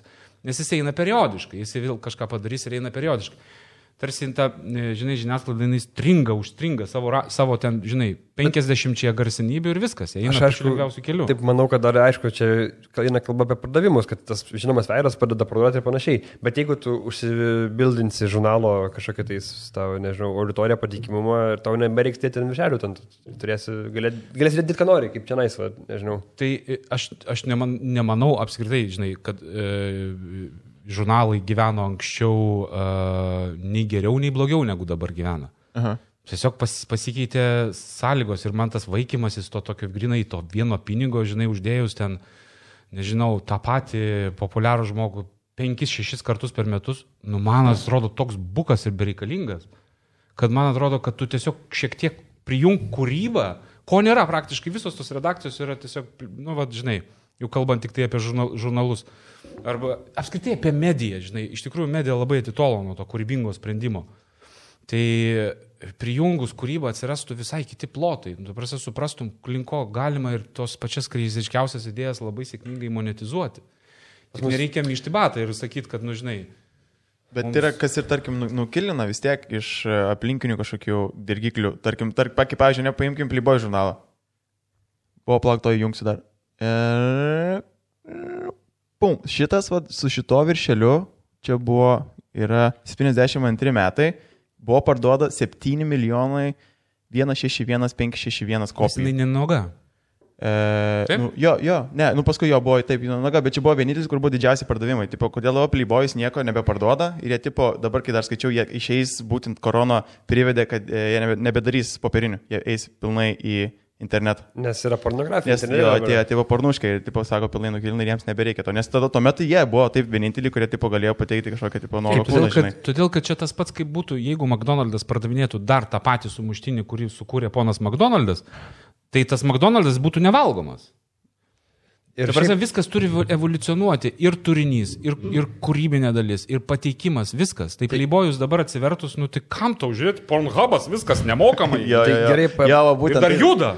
Gerai sakė Mark Maronas, kad sako, seniau jeigu norėdavai eiti pasimasturbuoti, sako, tau reikėdavo būti tam laimingajam, jeigu esi vaikas, žinai, kuris bus radęs kažkur tais ten sukinėjančius vėjai puslapius, du kažkokius. Kurie bus nesulipę? Kur tu turėsi eiti kažkur padėti savo slaptą vietą, kur tikrai niekas tavęs neras, kai tu tai darysi. Taip. Sako, tu turėdavai kelionę planuoti visą, daryti kelionę viską, žinai. Dabar sako, tu tiesiog 2 mygtukai, viskas gali. Esate tikrai ir ta pačia filmuose matė. Kino industrijoje net yra šitas skečas padarytas, kaip koks nors jaunuolis bėga į kokį nors ten, nežinau, kokią daržinę, ten susiranda dėžutę ir ten dėžutėje guli žurnalas. Ir tai buvo tiesiog skečai, nes tuo metu medija tokia buvo, žinai, būtent šita. Dabar viskas Pornhub'e nemokamai. Tai kam tau pirkti nesikeičiantį žurnalą, kuris yra... Aš abejoju, ar šiaip 7 milijonai kažko parduodama yra iš leidybos pusės. Labai abejoju. Laikraščiai tikrai ne. Aš manau, kad knygos labai stipriai. Jo, knygos gali būti. Aš manau, kad knygos išgyvena tokį aukso amžių, kurio negyveno turbūt senai. Na gerai, Janis išnikėjau tada, atsiprašau. Iš spausdintos spaudos, iš tokios grinai. Jo, o mes kaip kalbėjom prieš tai su tavim, kad tu minėjai, kad, tarkim, Estijoje su žurnalų leidyba situacija yra daug geresnė nei pas mus. Tai na, ta prasme, iš tos pusės, kad jie gal inovatyvi. Jie tarsi sąmoningesni yra šiuo atžvilgiu. Aš daviau pavyzdį tada, kai mes šnekėjome apie tai, kad, žinai, tai kodėl, kažkaip taip ir yra toje Lietuvoje žurnalai, bet jie tokie kaip ir beveidžiai. Bet tada kalbėjome šiek tiek apie platesnę tą sferą, tai apskritai apie visą mediją. Kodėl jinai yra tokia? Tai aš minėjau Estijos pavyzdį, kad mūsų nemažai tų žiniasklaidos grupų yra išsipirkę estai. Kodėl? Dėl to, kad jie yra technologiškai pažangesni, jie daugiau kūrybiškai žvelgia į tuos dalykus. Mhm. Ir iš tikrųjų, taip yra, nes bendrai paėmus visą tai susideda į tokį bendrą paveikslą. Lietuvis, jam 30 metų, jis nežiūri lietuviško teliko visiškai. Žiūri Netflixą. Praktiškai nežiūri. Yra žmonių dar, kurie domisi, neskaitant tų kelių, kurie domisi Panorama žiniomis, ar ne? Neskaito žurnalų, laikraščių, kartais paskaito knygą, gali klausyti podcastų nemažai. Pažiūrėk, toks tipinis paveikslas vartotojo, apie kurį mes šnekame Lietuvoje, kai kalbame apie mediją. Ir tu galvoji, tai šitam reikia pateikti gerą laidą, kurioje bus, nežinau, ten, žinai, pokštai ir pramogos. Tai prasme, arba dainų tos laidos, žinai, kur būna ten X faktoriai visokie ir taip toliau. Neįdomu jam. Jam finale vis tiek neįdomu. Ir mes turime kažkokį keistą iškreiptą tą visuomenės veidą ir pačios medijos veidą labai iškreiptą. Kūrybingai reikia visus tos dalykus žiūrėti. Ateina krizė ir nereikia verkti, kad tavęs neperka ar tavo ten reklamos biudžetas sumažėjo. Ta prasme, jūs sėdite ir verkėt, kai prasidėjo šitas koronavirusas? Ne, sėdėjot ir dirbot. Nes žinot, kad jeigu sustosi, bus amen. Jo. Ta prasme, aš lygiai tokia pačioje vietoje su jumis gyvenu. Sustosiu, man bus amen. Aš žinau, aš netekau kažkiek ten reklamos pajamų. Jo. Ir suprantu, jeigu aš kūrybingai nežiūrėsiu visą šitą reikalą, aš nuskęsiu. Kai apsikabinsiu inkarą ir skęsdamas verksiu dar. Gerai, o dar, pažiūrėjau, tarkim, apie patį viršelį kalbant, Grįždam prie dizaino. Beje, sakysim. nes tarkim, jūs, ką daro, tai daug dėmesio skiria tam viršeliui, apipavydalinimui visam. Ir ar tai yra iš tikrųjų taip brangu sukurti, taip pasme, tokį viršelį, kad kiti to neima, niekada nebando daryti, ar tiesiog tai yra tingėjimo kitų dalykas, labiau tingėjimo. Visiškai, ta prasme, visas tas, jeigu visiškai grinai apie viršelį kalbant. Tarkim, su samdymu to žmogaus dizainerio, ten, tarkim, to grafikos dizainerio, dar kažko reikia.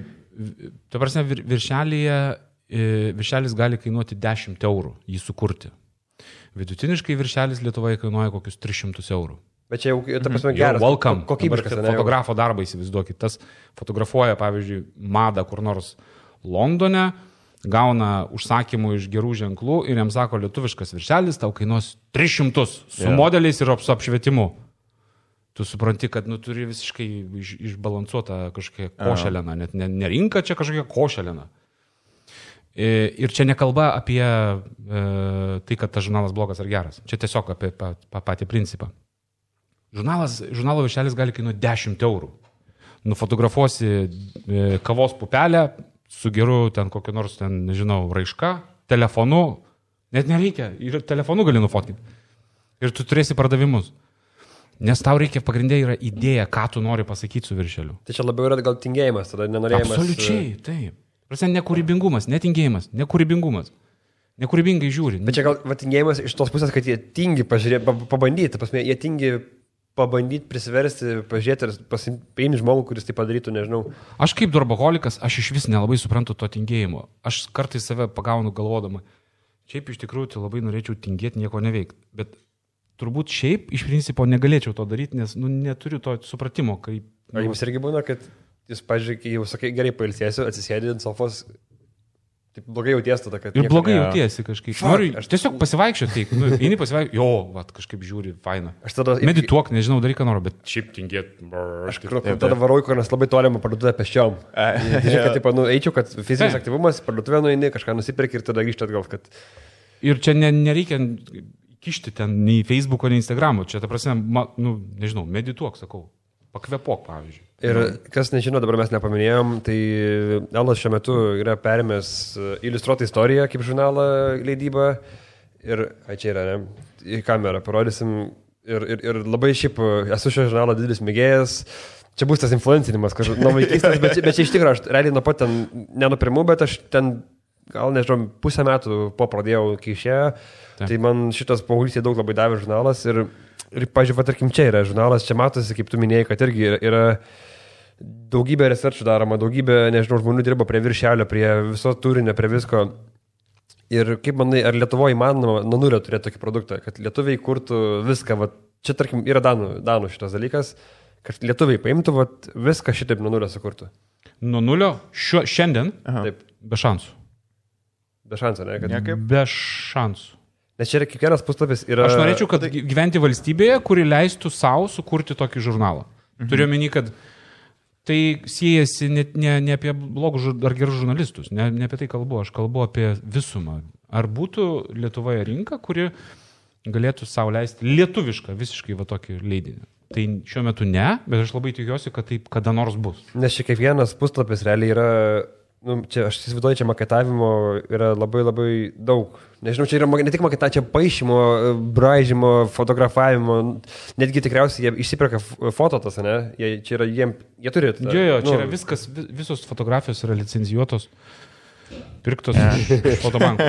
Bet čia tam, kad tai, tipo, dabar klausimas visai. Ne, aš ir sakau, perka, palauk, jisai leidžia Lamų slėnius, žiltai iliustruota istorija, dabar čia, tipo, kodėl? Nes nustoja žurnalas. Nes, ne, čia yra... Šitas, ta prasme. Medija yra, medijų verslas yra pagrindė remiasi ant kelių tokių, kaip pamatų, polių, ne? Keli iš tų polių yra, pavyzdžiui, vienas polius turi būti grinai finansinis. Tu turėk leidinį, kuris finansiškai tau apsimoka. Ir jisai stabiliai eina, jis yra mėgstamas vartotojui, skaito mielai. Kitas leidinys galbūt tau garbę kažkokią suteikia, pavyzdžiui. Su trečiu leidiniu tau yra malonu dirbti, nes tu tipo faina su juo, ne? Kažkokiu dar turėk, ar ne? Tai va čia yra tokie dalykai. Tai Iliustruota istorija visiškai yra finansinis sprendimas. Absoliučiai finansinis sprendimas, nes tai yra geras leidinys. Didelis Lietuvoje mėgsta. tada mes pagalvojom, kokią mes pridėtinę vertę jam galim duoti. Tada sugalvom, kad mums reikėtų išplėsti visiškai socialinę gražiai mediją. Jo. Su tuo labai dirbti, su turiniu papildomu dirbti. Ir kažkaip man visą tai idėja tokia faina pasirodė, kad mes jį perėmėm licenciją iš kito lietuvių leidėjo ir pradėjom leisti. Man labai keista, kad... Jis geras leidinys. O kuris buvo laikas, kai nėjo šitas žurnalas? Ar buvo tarpas? Aš žinok, jeigu taip visiškai atvirai, aš neturiu žalio supratimo apie tai, bet jisai kažkokį laiko tarpą nėjo. Ir man labai keista, kad niekas nesugalvoja, kad reikia paimti. Nu, ta prasme, nes čia kabantis vaisius buvo, kur tiesiog paimkit idėją. Va. Ne, tai nereiškia, kad žurnalas jisai neturėjo problemų. Tai jisai turėjo labai daug problemų, jisai turėjo ten su būtent tuo, tai kaip mums dabar tą lietuvišką turinį čia dabar parašyti. Ir staiga supranti, kad tu neturi jo tokio tiek daug, arba ten nepatinka visiems, ką tu ten parašai. Ir čia šiaip mes kaip kalbėjom su Marium, kur čia buvo istorikų, kad lietuvišką dar papildomą turinį sukurti kažkokį tokį dar brangiau kainuoja. Pamenai, mes kai skaičiavom, kad ten jeigu čia buvo daromas netgi tos rinktinės visokios, bet tai daro verslo žinių grupė, kuri gali sau leisti, tai tikriausiai kartais, nuo karto ir minusą nueiti, nes ten kiekvieno puslapio maketavimas, naujų žemėlapių braižymas, kiekvieno istoriko samdymas, mokslinių straipsnių rašymas. Jeigu parašyti va tokį dabar kiekvieną apie Lietuvą, tai čia, man atrodo, kaštai išauga 10-gubai.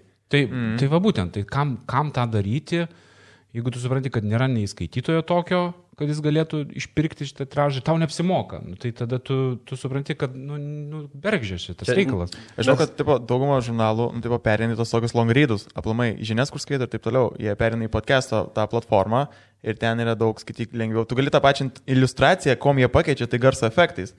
Ir tu skaitai, Zemkauskas skaito, Zemkauskas skaito, ir dar tau fonė šaudo. Tai Elas gali skaityti, Ela Baltas irgi toks yra. Taip, ir... Come on, jau Zemkauskas, ta prasme, Zemkauskas. Aš turiu, kad... Mano balsas tai kaip...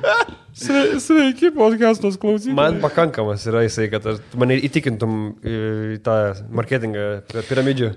Yra su slow livingu ir slow readingu yra tai, kad žurnalai, jie, tiesą sakant, jų... Ar žurnalas tampa prabangos prekė?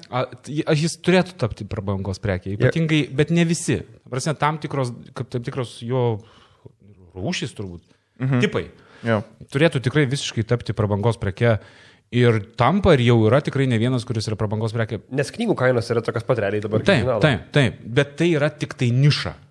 Prasme, aš labai norėčiau gyventi šalyje, kurie būtų tikrai ne vienas, o keli normalūs, nepriklausomi leidiniai, rašantis apie keistus dalykus.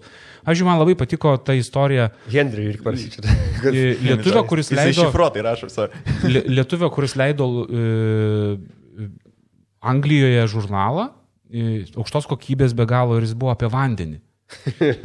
Ir tai viena mergina daro filmą apie gandrus. Yra Reddit. Aš žinau, kad skamba keistai, bet yra vienas gražiausių leidinių vizualiai. Jis brangus beje. Aš tik nežinau, dabar jisai dar leidžiamas yra, bet taip, tai yra, čia yra menas. Ir aš norėčiau gyventi tokioje šalyje, kur tokie leidiniai būtų perkami. Nedaug, bet perkami. Mes, pamenį, kalbėjom irgi su tavim čia. Aš vis tiek references mėtų, kad kažkada kalbėjom, bet... Gerai. Mūsų geriausi pokalbiai būna virtuvėje, nepastebėjau. Jo. Kadangi nerūkom, tai dabar tik tai virtuvėje susijusiu. Roko mikrofą reikia visą laiką nešioti. Po to žmogų, kuris iškarpys. Nupjauni pasąmonės rautatą. Bet pamenį, mes kalbėjom, kad mes neturim nei vieno krepšinio podcast'o. Ta podcast'o, sakau, žurnalo. Podcast'o daug turim labai. Nei vieną krepšinio žurnalą. Krepšinio šalis. Krepšinio šalis. Nulis. Net sporto leidinių popierinių apie krepšinį, kuriame būtų, pavyzdžiui, gražios nuotraukos, tvarkingai viskas padaryta, tekstas normalus surašytas, jokių ten kažkokių ten baisiai labai daug, ten tų statistikų nereikia, bet būtų labai, ta prasme, reikia kažkiek, bet stilingai pateiktas. Ką neatsirastų, kurie perka? Tai aišku, kad neatsirastų. Būtų tie 10 žmonių, kurie perka ir to, reikėtų labai ilgai dirbti. Viena iš problemų, bent jau iš mano pusės žiūrint, aš pirkdavau viską, kas ten su sporto krepšiniu išėjo ir aš nepraleisdavau nei vieno, ta prasme, ten, menkiausia, ką aš ten suvalgydavau, nusipirkęs, bet, pavyzdžiui, jie nepatraukus buvo netgi vizualiai visi tie. Paskutiniai, kas eidavo paskutinį bandymą, jie labai buvo šlykštų savo, sorry, gal kas įsižeis, bet, pavyzdžiui, ten tie visi, netgi ką leidžia dabar, tie visi kažkokia MC degalinė ten kažką leidžia su savo produkcija, netgi, nu, ten yra baisus dizainas. Kaip palyginimui būtų, pavyzdžiui, pasimė kokią nors, nežinau, kokią nors pasakų knygą, ne? Kokią nors Andersono pasaką, ten, nežinau, 12 juodvarnių.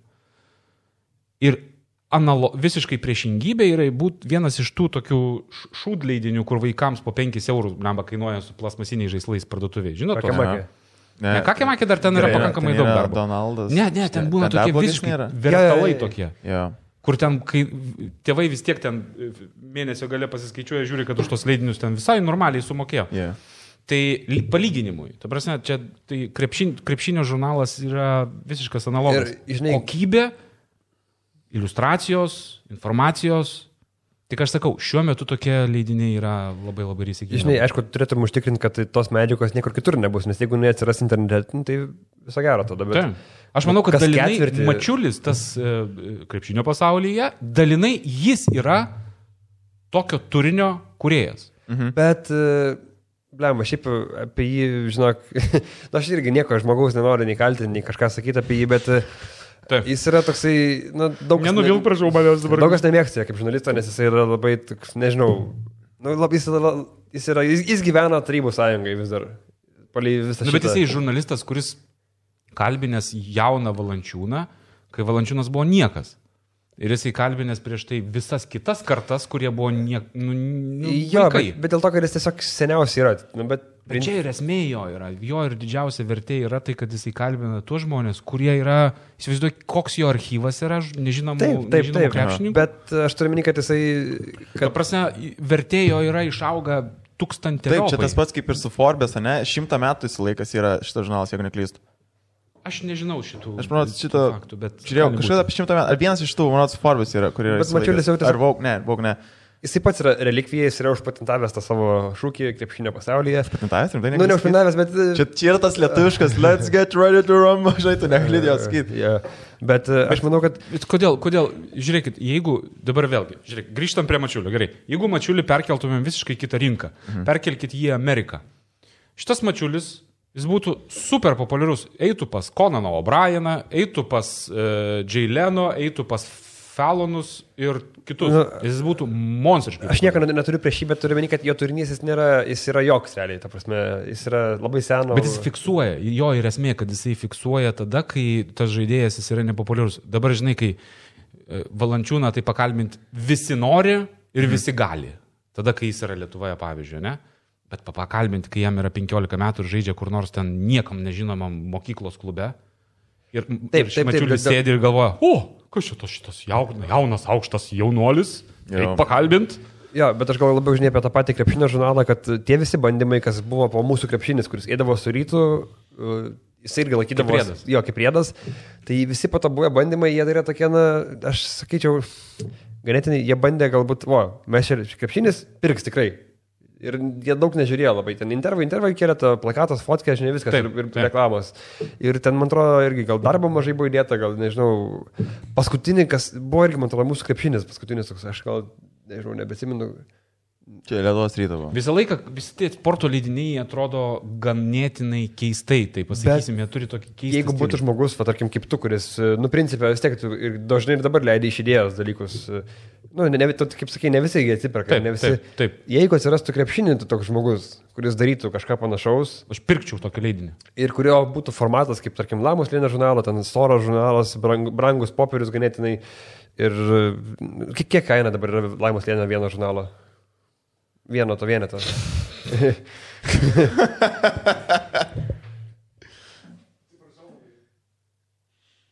Nes mes tai nemokame pasakyti. 7 eurai, ne? Aš manau, kad ten tebūnė pridėkim kažkokią kortelę, ten vieną kitą dar kažkokį, ten tą nežinau, kad ir vaikai norėtų. 7 eurai čia nėra didelis skirtumas nuo to, ką perka ten už 3, 4, 5 eurus tą šudiną turinį, kai būna, kad perka. Tai manau, kad galbūt ir... Būtent. Čia toks iniciatyvos tiesiog ir viskas. Būtent. Aš visą laiką skatinu judėti tuos žmonės, kurie galvoja, reikėtų kažkokį taip savo, turim galvoje mintį ir kažkokį žurnalą reikėtų sudėlioti ir tai ir dėliokit. Pradėkit nuo day one Ir pradedam. Ir Pavyzdžiui, yra puikus įrodymas. Tapsite kažkuo tokiu kaip kažkas. Yra puikus įrodymas Sveiks valio žurnalas. Jie, aišku, jų ten tiražas yra gal 500 tų vienetų išleidžiamų, bet jie, tie Hebra nuo nulio, sako, davai darom nepriklausomą žurnalą, nes ten galim ginčytis ten dėl dizaino, dėl kažko gal vieniem patinka, kitiem ne. Kiek paminu, tau nelabai patiko jų dizainas. bet turinys tikrai, sorry, kad gal... Čia viskas gerai, tai reiškia, kad reikia pasitempti. Vadinasi, yra vietos, kur temptis. Bet aš turiu minį, kad jie norėjo ir sukūrė. Storas. Ja. Taip, čia yra... Sveiks valio. Jisai galbūt turėtų... Labai geras viršelis. Jis puikiai pažįstu šitą žmogų ir žinau viršelį. Jis turėtų pas mus apsilankyti, jeigu viskas ok. Ingvaras ateis į podcastą? Turėtų, jeigu viskas nesikeis artimiausiu metu, jis turėtų išleisti knygą, bet kiek žinau, truputį dar stringa išleidimas jos, truputį atidėjo jį, tai jis turėtų pas mus ją pristatyti taip pat. Nuostabus, pavyzdžiui, šitas viršelis yra nuostabus toks tikro futbolo huligano viršelis, toks daug mačiusio, fainas, toks, tikrai geras. Tebūnie futbolas yra mažiau populiarus negu krepšinis Lietuvoje, bet jie savo tą auditoriją patenkina. Ta prasme, yra, čia vėlgi turiu meni, kad jie... Čia labai gerai. Čia yra ne verslo modelis, bet reiškia, galbūt tas krepšinis netaip mums ir patinka, reiškia tada, jeigu nėra nei iniciatorių, nei... Tai būtent, ta prasme, būtent, atrodo, ta krepšinio šalis... Fucking futbolo atsirado mergina, kuri irgi ten studentė dar būdama, bičas, sako, davai, va. Gerai, tu domiesi krepšiniu, tarkim, ar yra Lietuvoje, pavyzdžiui, LKL-o tos kortelės, kur būtų žaidėjai? Yra, bet, man asmeniškai, aš kai kolekcionuoju NBA kortelės tas ir, ne kortelės, lipdukai. Lipdukai, tai. Ir kai pamatai LKL, man ten toks, atrodo, nei išreklamuotas, nei įvykęs bandymas buvo keletą. Negražu ta prasme. Man tai arba per daug kopijuoja kartais, arba tiesiog jie atspausdinant lipduko tą žaidėją, davai klijuokit. Tai va, žiūrėkit, čia vėl verslo modelis. Būkite kažkas, pirmieji, kurie padaro tas korteles gero dizaino. Krūtai atrodo, storo popieriaus, gero ir net nelipdukas, su kortelė, kurią ten į plasmasinį įdėklą ir iš ten už vieną, ten nežinau, tai rinkinį, pavyzdžiui, visi LKL žaidėjai ten brunti išsidėlioja. Ne, aš vadinu, galvoju, LKL dar abijotinė, nes pas mus labai neina suprasti, kas per rinką yra. Ar ten domisi to krepšiniu, ar ten pirks, ten šiuriuos ar nepirks, bet pas mus yra buvęs bandymas Eurolygos daryti lipdukus lietuviai, aš bijau pameluoti dabar, bet žodžiu. Ir pirko žmonės rinko, aš nežinau, ko užsirinkė tas projektas, ten vieni metai tai buvo jisai, bet ir kokybiškai ganėtinai toj metu, čia 14 metų atgal buvo. Ir ta prasme, aš tai nežinau, aš pirkčiau kiekvieną, kas išeina. Čia aš negaliu pagal savęs spręsti, čia sorry, kad aš čia taip daug kalbu. Bet... Tu pirktum, dar kitas galbūt suaugusias pirktas nepirktų, bet vaikai išpirktų viską, o už vaikus pinigus moka vis tiek tėvai. Yeah.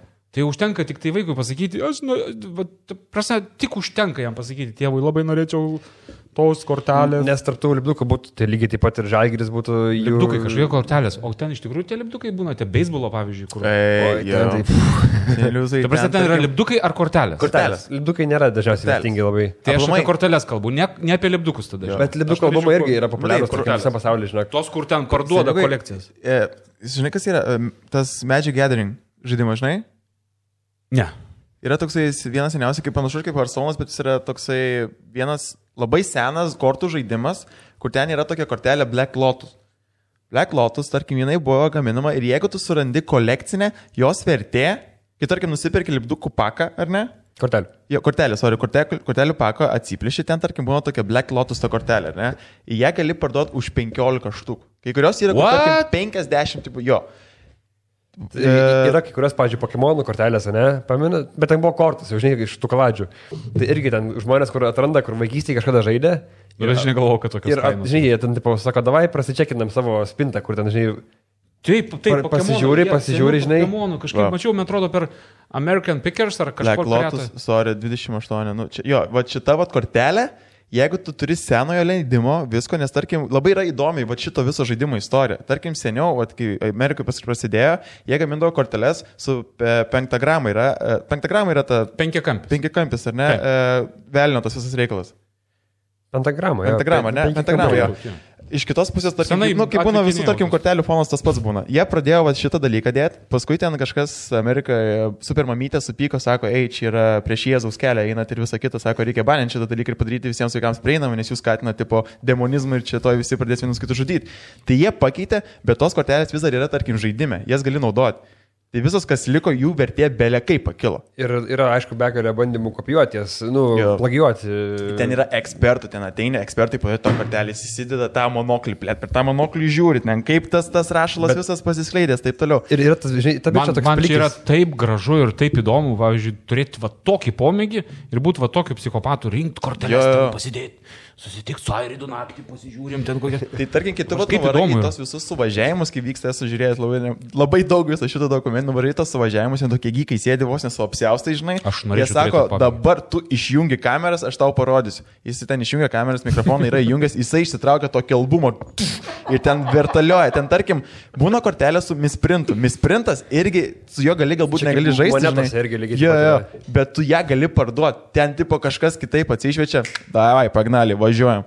Ir šis eina belia kaip. Tos kortelės yra laminuotos, jos yra įdėtos į skirtingus tipo visus dalykus. Ir tie gykai, jie geimina, ten drožiantų kortelę, ten tipo, ant tiek yra zaivys. Čia dar kalbant apie, aš irgi labiau dar pririnksiu prie Elo temos, kad su to pačiu dizainu, ne? Tarkim, šalikai futbolo krepšinio. Lietuvoje kol kas bando Žalgiris ir Rytas tik suprasti tą visą, ant kiek yra svarbus dizainas. Nes visi kiti tiesiog kažkoks rombas, keturkampis, pavadinimas. Gargždų bangos. Žiauri geras, šalia. Viskas ok, bet neturiu jo, bet turiu minėti, kad, pavyzdžiui, visą laiką užsienio komandos geriausios, jos supranta, kiek tai yra svarbu. Kiek yra svarbus. Taip, čia yra merčo dalis, čia kaip turbūt vienas iš tų didžiausių biznių, ne tik tai, kad iš bilietų, plus tai, ką tu atėjai. Ir jeigu tu myli savo komandą, tu žinai, tu pirksi tą šaliką, ar jis toks yra, žinai, bet tai, ta prasme... Karoči, nepritraukęs. Tas oranžinis? Šitas oranžinis, jos logotipo per vidurį banga pačiūtė. Nu, zabys sąlyg. Ir man atrodo, kad gal lietuviai šiaip kartais... Norėčiau, pavyzdžiui, turėti tokį šaliką. Gargždų banga. Aš jums padovanosiu. Aš turiu pirmąjį senai, šitą oranžinį dovanosiu su senosiam spalvom, nes dabar yra pasikeitęs biški dizainas. Sakai, išbluko, ne? Ne. Man ir gražu dėl to, kad spalviškai, pavyzdžiui, kodėl tokios spalvos pasirinktos. Įdomu. Kodėl, pavyzdžiui. Tikrai banga. Oranžinis. Čia biški žemiau tam pontonė, biški paleidžiam tas spalvas. Mėlyna dėl to, nes banga vanduo, tigro kipo oranžiniai, nes tigras yra oranžinis su juodu. Nu, žodžiu. Karoči. Bet aš turiu minėti, kad mes kažkaip kartais lietuviai dar neatsižvelgia į dizainą. Nes man atrodo, mes pirmą galvom apie verslą kaip šaibas gauti, o tik tais paskui žinai apie tą... Bet nesupranta, kad iš dizaino ateina irgi pinigai. Čia toks keistas dalykas. Kai kur mūsų šalyje perlenkiama su reikšme pakuotėjai, o kai kur yra tiesiog toks kaip... Tai kas čia padarys iš įmonės toks, kai vardas? Ir tada sako, tai tu padarysi su vardu, gerai. Tai, pažiūrėjau, kai mes kalbėjom, iki tokio lygio. Pažiūrėjau, mes kai palyginam, tarkim, ten anglų, tie komedijai ar stand-up, visi tie plakatai, logotipai ir, tarkim, pas mus, kad Lietuvoje kas yra. Nu, mes lenkiam gerokai. Čia aš negiriu mus, bet ten, tarkim, yra Olegas, kai ten pasidaro ir visi kiti, kas pasidaro plakatus, ten dar kažką, mes gerokai lenkiam. Tai prasme, jūsų plakatai, aš dėl to ir jaudinuosi, dėl to, kad ateinu pas jūs į studiją, ta prasme, aš jūsų kebrą nepažįstu, nes jūs ateinat su va tokiu backgroundu, su tokiais plakatais, meniški kažkokie, įdomus. Bet kaip sakai, yra kitas. Va tai jo, gal tu čia teisingiau pasakai, kad mes vienur labai perlenkim, bet kitur žiauriai atsiliekam. Man toks labai keistas dalykas gaunas. Kas čia per... Čia kai kurios sritis. Matai, pavyzdžiui, kalbant apie tai, kad tu paminėjai anglų, tu stand-upą, tai pas juos tuose dalykuose, toks įspūdis, kad rimtai dirba vartininkas. Ei, aš buvau vartininkas. Sorry, gerai. Kitas. No offense, baby. Tai, žodžiu, nes viskas, ten būna, pavyzdžiui, į barą koks nors, nežinau, flyerį, kur padalina ten Londono gatvį. Jis atrodo kaip, kas darė jums šitą? Duokit numerį, aš padarysiu geriau. Bet kitur, pavyzdžiui, automobiliai, dabar nešauna kiti dalykai, drabužiai. Jie ten jau, seniai, ten yra super aukšta kokybė. Ir viskam. Ir pakuotėjai, produktui, nu, ten. O pas mus mūsų drabužiai Maris jo vaišane, baltas trenigas ir baltas trenigas ir čia tautinė juostelė tokia šos, bet žinai, tas trenigas toks 2000-ųjų, tas toks biški. White sensation. Taip. Bet, pavyzdžiui, pas mus, kas yra, pas mus smulkus verslas, kuris dabar kūrėsi, jie dažnai kreipia dėmesį, pastebėjot? Taip, tai yra labai įdomus procesas, nes kartais didelės įmonės, pavyzdžiui, savo ten pakuotį į brandui, jie kaip darė ten tą varškę, tai ir gerai bus. Lipduką uždėjus. O maža ten būna kokia, čia yra kanapių arbata ir bus pakuotė taip, užlibinsim taip, pagal menulį ten, specialiais klijais. Su kvapu dar padaro, tai kvepia. Jo, ir tu galvo. Kur dažnai vėlgi būna, kad pakuotę pralenkia patį turinį. Bet čia, matai, čia yra visiškai atskira milžiniška rinka. Dėl to mes ir mokam už tą arbatos pakelį 17,50, kai parduotuviai tam paprastoj pakuotėjai 55 centai. Tai yra, čia šiaip dabar apie tą visą package, taip kalbam, manau, Izraelį yra viena burgerinė, kur, tarkim, kai tu nori burgerį, tu gauni žinutę, kad tam tikroj vietoj tau atvešim tą burgerį. Atvažiuoja bičas, jisai būna su kaukė, su nieko. Gazas paduoda. Sako, žinok šitas. Jo. Ir tipo paduoda jį. Aš tiksliai nepamenu, dėl ko būtent, tipo žiauriai žmonės išperka viską ir jeigu tu nori patekti tą klubą, ten užsirašai, tu gauni būtent žinutę, kad šiuo metu mes kepsim burgerius, jeigu nori, tai atsirask ten ir tau atvešim. Never back down, kur gaudavai žinutę, kur bus klubos muštynės. Jo. Ir taip toks, žinai, visiškai irgi underground, visi žino, nes tipo ten žiauriai žoskai skanus, tie burgeriai ten valgai, žinai, liežuvių galsės. Tai žiauriai įdomiai. Pakuotės visas tas brandingas, tai dabar turi tokį atgimimą milžinišką. Jau dabar be pakuotės tai jau maždaug neišlys. Bet jis atgimsta nuo tų smulkiųjų visų dalykų. Visų smulkiųjų ir svarbiausia, labai įdomu, kad tie smulkieji išleidžia tom pakuotėm sukūrimui jų, ten tiek pinigų ir tiek idėjų meta, kad ten yra, aš nelabai suprantu kartais, iš kur jie turi tiek resursų, jo, nes man kartais būna labai labai keista. Bet lietuviai pakuotėms pakankamai, ypatingai tos, kurios ir parduotuvėse, dėmesys ten turi būti aukščiausiam. Tai žinai, yra tas, kur pardavinėjo akmenį toj dėžutėj, kur tipo, this is your rock is the pet, rock is pet, kažkas tokio, tas kraštoj parodys. Akmuo, kuris tipo yra tavo augintinis, bet visą... Aš galiu dar vieną Red Bullį. Easy. Ačiū Red Bulliui. Katinkšt, girdėjot? Rock Pet, kuris parods prie ten 70-aisiais kažkaip metais. Va šitą,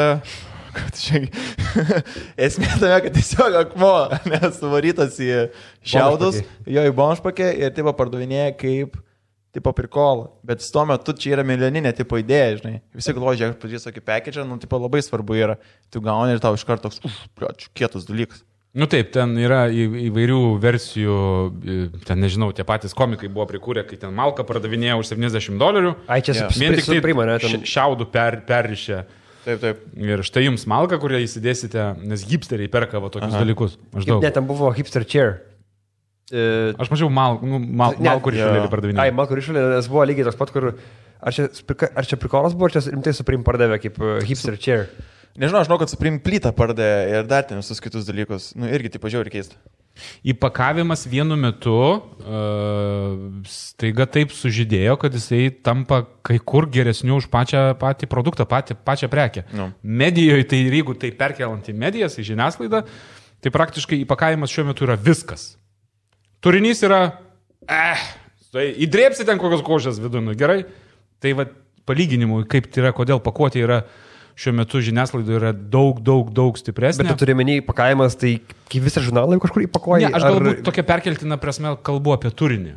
Prasme, pavyzdžiui, antraštė dažnai būna šokiruojanti, viduje perskaitai šūdą kažkokį. Ir aš šitą prasme kalbu, ne apie... Nors ir apie išvaizdą, žiūrėk, mes visi vaikomės tų žvaigždžių tam, kad išpirktų. Dėl to, kad viduje pamatytum, kad jinai toks pat žmogus kaip ir tu. Tai aš dažnai galvodamas apie šitą... Arba kaselę pavarvinu, kaip jis gerai gyvena. Aš galvodamas apie šitą ir galvoju, kam? Kam vaizduoti tada tuos pačius žmonės? Ar sakai, kam? Koks skirtumas? Tuos pačius žmonės vėl tu vaizduosi. Po praeis 3 mėnesiai ir vėl tu vaizduosi tuos pačius žmonės. Aš sakau, ne, mes nedarom taip. Mes įmam gal... Va, jūs esat žurnalo herojai. Apsirengiam, nusifotkinam, pasikalbam. Va. O kodėl ne? Nes jūs įdomus esate. Jūs nenuvalkioti esate. nesat ten buvę 1000 kartų ant tų žurnalų. Bet žinai, dabar Ridas vėl nusipirko naują dviratį ir yra pastebėtas mieste važiuojantis ant naujo dviračio vienračio. Žinai, kaip ir su mūsų podcastais, mes pasikeičiame mažiau žinomų žmonės kažkokius, bet aišku, ryškiai peržiūros ir perklausos yra mažesnės, bet ta kita dalis žmonių tipo dėkingi, o čia ačiū, kad parodo tą. Čia patenkinam savo tą esamą auditoriją. Tai, bet tu vis tiek nori daugiau, tu nori į tą ir tu varai tą visas klišės, visas įmanomas. Ir čia dingsta. Bet vėlgi, aš nenoriu vien tik tai iš tos blogosios, ta prasme, taip blogai pasakyti. Ne, turiu manyti, populiarus žmogus irgi yra įdomus. Tu pasikvieti, pavyzdžiui, kokį nors žmogų populiarų ir jūs, pavyzdžiui, kalbat, juokaujat. Ir yra krūva žmonių sėdi namuose, žvengia už pilvų susiėmę, nes jie girdi, kaip tas bičias arba ta pana kažką šneka įdomaus, ko nėra girdėję iki toliai. Yeah. Ne? Nu tikrai būna pasikviečia kokį nors žinomą žmogų ir ten jisai papasako kokį nors įdomybių ir visi taip. Girdėjau. Bet taip, pažiūrėjau, dėl to mes ir darom dabar atskirus tos gal komediją, kur bandom daugiau labai svarbu su savo draugais, kad ten tiesiog pati mintis buvo, kad, dabar aišku norisi to peržiūrų, bet kad mintis buvo, kad tiesiog, bus kaip bus, taip, nebus, tai darysim, darysim. Tai toks, žinai, podcastas mums, kad mes galėtume kalbėti bet ką. Tai, bet pasižiūrėkite, kas vyksta su teliku. Iš principo, pasižiūrėkite, kai įsijungi kokį nors, net nežinau, nereikia Lietuvos, įsijungi kokį nors Felloną arba kokį nors Jimmy Kimmel. Ja. Ir tu matai tą patį per tą patį. Realiai, tie patys klausimai. Ir tas pats tipo bajerio tas išsukinėjimas, jis yra visą laiką vienodas, jame nebūna kažkokio kitų pokalbių. Tada atsiranda YouTube kanalai, podcastai, kurie sako, mes sugersim visas tas žvaigždės, bet jie pas mus ateis ir pasakos šūdinus bajerius, žvengsim iki nukritimo, nesąmonę pasakys. Kas yra neleidžiama visiškai to įprastoje medijoje. Tai čia yra pranašumas visiškas. Ir ta įprasta medija, jinai yra užsiparinusi savo tose sultise. Verda, tas pats per tą patį. Aš dabar užmiršau, kuris komikas, kuris buvo atėjęs pas Joe Roganą, jisai turi savo pokalbių laidą. Žodžiu, jisai išleido HBO specialą ir ten buvo toks vienas iš įdomesnių dalykų, kai tu nori, kad tave papromintų, tu jau eini į internetinę laidą. Tu eini pas Joe Roganą, kad tipo išgirstų didesnė tipo dalis žmonių, žinai. Taip, nes jisai stipresnis. Sekundė, atsiprašysiu. Nes nebeištrinkiu. Jo. Gerai. Ir tipo, žiauriai keista yra, ant kiek pasisuko viskas. Kai jau tos pokalbio laidos, kurios vyksta, tipo, normaliai tėlikė, niekam nerūpi. Taip, nerūpi todėl, kad tu vėl girdi tą patį prieėjimą. Klausimas, atsakymas. Tau jau net, atrodo, jau viską esi girdėjęs. Ir tada atsiranda kažkokia nauja sfera, kur tu girdi tą žmogų atsipalaidavusi. Yeah. Tas žmogus, žiūrėk, jau ten ir išgeria, ir atsipalaiduoja, nuima visą stresą, nes jie šnekat ne tik tai apie reikalus, bet ir apie muštynės, ten maistą, kažkokius kitus dalykus. Taip kaip ir čia. Ateini, sėdi ir šneki viską, kas ant... Matai, Elonas Muskas... Įdomiausia, aišku, kad kažkas to klauso. Elonas Muskas šnekėjo, akcijos nukrito, jeigu čia iš tikrųjų tas buvo. Jeigu tada, kai... Aš žinau tą istoriją. Čia buvo iš tikrųjų, kai jis parūkė žolės ir jam nukrito visas akcijos. Jo, tipo... Čia tiesiog sutapimas buvo. Biržoje, ne, ten jis, matai, tiesą sakant, dėl to atleido iš kažkokių pareigų, kurias jisai užėmė. Jisai šiaip yra vienas iš savininkų, bet yra krūva investuotojų. Tai įsivaizduok, tie investuotojai pamatė, kai jų įkūrėjas. Ta prasme, tu įsivaizduok visą komediją. Čia yra rimta įmonė. Prasme, įmonė, kuri gamina ten automobilius, elektrinius. Pirma pasaulyje. Po to raketas pagamina, iššauna į kosmosą. Seniai iššauna į kosmosą. Ir paskui dar nuleidžia ant laivo. Technologija, įmonė, investuotojai. Ir staiga jų visos įmonės veidas sėdės, įsitraukia džointą su bičiu ir šneka apie deivius. Prasė, tu įsivaizduoji, kas jų kelnėse darėsi tą vakarą? Bet dar geriausiai buvo, kai jisai paklausė, tipo, ar čia legalu yra. Jo, tas Roganas, rūkyk, nieko nėra. Los Andželas, taip, legalu. Taip, jisai paklausė, ar legalu. Ir būtinas, jeigu legalu, tai galima rūkyti. Tai įsivaizduok, jų kelnės, investuotojų kelnės, dėl to jie tada, man atrodo, kažkas buvo, ar jį net leido iš darbo, ar ten akcijos krito. Bet čia yra toks normalus, tokios įmonės šuolis, tai prasme visiškai normalus. Nes daug žmonių pridėjo į kelnes, pamatė tokį dalyką. Tai va. Lietuvoje jau čia nelabai kas. Aš bandau pagauti. Lietuvoje čia nelabai kas. Landsbergis Gabrielius. Jo, va čia man ateis šito podcast'ą, tai aš čia prie jaunimo esu. Mes neturim tokių tradicijų. Laivašos. Mes neturim tokių tradicijų. Pas mus netgi išgerti alkoholio jau čia bijotų, ta prasme, sakyti, Tai kas geria kislekis ir katlis per savo podcast'us.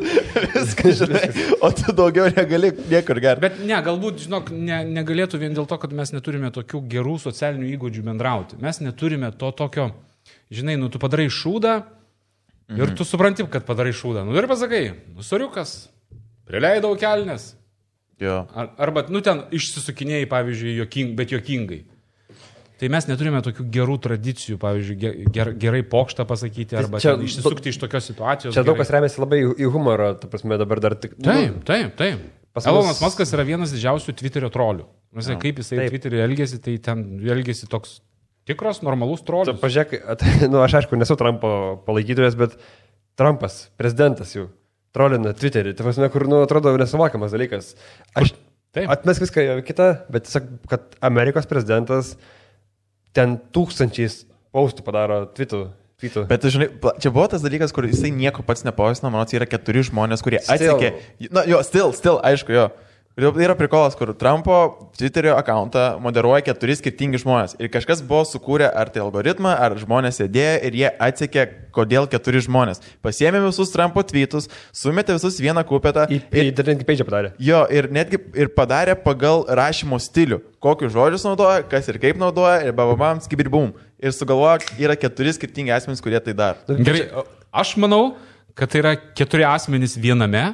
Jo. Ir dažnai, žinai, kaip, pavyzdžiui, jeigu ten gilintis jo politiką, tu turbūt atrastum labai greitai paterną, kad jisai, pavyzdžiui, yra vienas iš 4, šiandien veikia, šiandien yra toks, po pietų yra kitoks, dėl to ir, man atrodo, jo anyways, nes jis ne tas bišas, kuris atiduotų telefoną, man atrodo. Tu matai, kad tai yra gyvas padaras, kuris gyvas ir jis kasdien gyvas. Taip, jisai konkuliuoja, jis, kuo jisai įdomus kaip prezidentas, kaip politikas, dėl to, kad jam yra nenusispjaut. Dažnai būna politikoje, žinai, kai tu žiūri, pavyzdžiui, politiką, tu matai, Landsbergis man yra plokščias veidas. Jaunasis. Jis toks beveidis yra visiškas. Tuo tarpu pas šitą bišą šūdas verda ir pas jį kartais būna blogas sprendimas. Jis ten būna geras sprendimas. Jis tada tu matai, kad jam yra nenusispjauti. Jam yra svarbu tai, ką jis daro. Ir tie jau sprendimai, čia jau yra kitas reikalas, čia yra visiškai kitas reikalas. Ja, bet aš šiaip, žinai, gal tiesiog, man čia tas buvo gal palyginimas su mūsų prezidentu, kad, žinai, tu atsiprašom, žinot, kuris, Gerai, Nidoj dabar. Jo, bet tai čia pirmas kartas, kai mes žinom, kuris iš tikrųjų yra. Ką jis daro, ką aš tarsi mačiau ten kažkokių ten memų apie tai, kad jisai, bet aš nežinau, ką jisai turėtų daryti. Aš tiesą sakant, jeigu taip atvirai, aš niekada nežinau, ką Lietuvoje veikia prezidento institucija. Tai čia tai vien tai, kad tave rinko, tavim pasitikėjo. Taip, kad tavim pasitikėjo Lietuvos žmonės, tave rinko, tai tu turi... Bet ką jis iš toj krizės turėtų padaryti? Tarkim, ta pati Dalia Grybauskaitė, būdavo netokie atvejai gal panašus, tai jinai viešai kalbėdavo, ištodavo, jinai irgi padarė daug klaidų, bet tu žinojai, kad mes turim kažkokį lyderį. Bet čia tokia situacija, matai, o ką tas prezidentas tokioje situacijoje, kur yra vidaus toks kažkoks dalykas, kur kalba ten ministrai, sveikatos ministras ir ką jam reikėtų pasikartoti, kaip čia, aš nežinau. Yra žmonių, kurie nepasitikė nei premjero, nei ministrais, nei kažko. Ir tada yra prezidentas, kuris turėtų galbūt tą patį pakartoti, galbūt kitaip pasakyti. Tuo labiau, kad jie turi žmonės, kurie rašo kalbas jiems, jie turi viską, ten visą kanceliariją, viską jie turi. O aš turiu teoriją, kad vis dėlto jisai pasižiūri, ką parašė Valstybinis tautos frontas ir pamato savo vėl tą nuotrauką prie kompiuterio ir galvoja, tai aš nieko nepadarysiu gudresnio. Ką aš galėčiau padaryti, kai jis dabar perskaičiau šitą Facebook'e. Čia kaip sako, Kislekas turi teoriją, kad jis tiesiog žiauriai norėjo būti prezidentu ir kai tapo, nebežino, ką daryti toliau, nes neplanavo. A jis taip, ups, lemba. Aš prezidentas. Nežinau, manis, aš nežinau. Ko toliau man to labiau nepatinka, nors jėda, jeigu atvirai, tai aš nežinau, man... Aukštas ir gražus prezidentas. Metro 92. Aš nežinau, aš tarsi... Gerai, polemikuokim, kaip čia tas žodis, polemikuokime, jeigu tai būtų, tarkim, Šimonytė, ką jinai būtų padariusi šiuo momentu, ne apskritai, bet šiuo momentu. Aš garantuoju, kad jinai būtų daugiau socialinių medijų. Prikolinus, jinai tikrai gerai juokauja. Bet kai dabar, šitas koronavirusas buvo, jinai būtų trolinus. Konkretus momentas. Jinai būtų trolinus visus tos, kurie yra, ten, žinai, neigia tą virusą, jinai tikrai trolintų, jinai netgi rašytų komentarus. Čia, aišku, nereikia taip daryti būtinai, bet, ta prasme, aš garantuoju, kad jinai būtų taip darius. Jinai būtų gerai jokavus, jinai būtų rašius rimtus paustus, ėjus daugiau į spaudą kalbėti, jinai būtų nedingus niekur, 100%. Jinai netgi būtų dar daugiau, aš garantuoju, jinai būtų dar daugiau buvus viešumoje, intervus davus ir savo norų lindus. Bet apie ką? Tai prasme, įsivaizduok, šneka ministras pirmininkas, šneka sveikatos ministras, šneka kunigas. Ne, tai taip, tai jinai turi teisę. Ką jinai dar pasakytų? Ir vetuoti, ir kalbėti jinai turi teisę, ir jinai gali pakritikuoti, gali, nežinau, taip, tai pranešti visuomeniai, kas vyksta. Tai prasme, gerai, aš šiek tiek, aš suprantu apie Nausėdą, bet aš šiek tiek galvoju, nu gerai, aš norėčiau tada apginti jį. O jeigu jis galvoja, aš nieko nepadarysiu protingesnio, aš neaušinsiu burnos, aš tiesiog, pabandysiu, pavyzdžiui, netrukdyti tiem, kurie šiuo metu dirba. Ir neužimsiu eterio. Bet tai, mes sakom, tai ko tyli dabar? Bet žiūrėk, bet tai tu bent kartą nueik ir pasakyk tada taip, kad taip padarysi. Ir tada visi atstos nuo tavęs. Nes dabar tai kur prezidentas, kas vyksta, tipo, nieks nieko nežino. Nu, toksai vat nežinia, tai tu nueik pasakyk. Viskas, aš tik galvoju, nežinau. Aš vis dėlto, žinot ką, aš visiškai jį reabilituosiu, nes mes dabar turėjom tik tai koronavirusą, tai tuos porą mėnesių. Dabar ateis ta kita banga, ta ekonominė šikna vadinasi. Tai vad, kaip jisai va šituo atvilgiu, jeigu ir tada dėlės, tai sakysiu, Bet jeigu jis tada imsis kažko, nes jis yra visų pirma ekonomistas, tai jisai turėtų šitoje vietoje rodyti kelią mūsų tautai į priekį. Tada aš sakysiu reabilitacija ir aš manau, kad aš noriu tikėti, kad jis yra va toks. Tuos 2 mėnesius pratilėjo, galvojo, kaip trauks Lietuvą iš šito. Dabar galvoja postą, žinai, nes dabar yra tas momentas, kur tu jau per ilgai pratilėjai, kad parašytum, kad pasakytum tai, ką Aidas nori, kad pasakytų, žinai. Ir tipo, sorry, jis dabar toks, lyg nieko, tai jis tipo, kad žinai, nieko nebuvo, nieko. Ir kai realiai visi ten, žinai, nusmaugė jį dabar normaliai, ten, ir Tabinas tokį gerą parašė ten ir šitą Miliūtė ten, ta prasme, tikrai nemažai yra tokių įtakingų žmonių, kurie parašė ne vieną postą. Taip, spaudimas jam yra didelis, tai jam kaip išeiti dabar, su kokia žinute? Sveiki. Nu. Grįžau. Aš nežinau, bet jo, gražus, aukštas, dizaino turi gerą. O iš kur šitas yra gražus ir aukštas? Tu matei, kaip jis...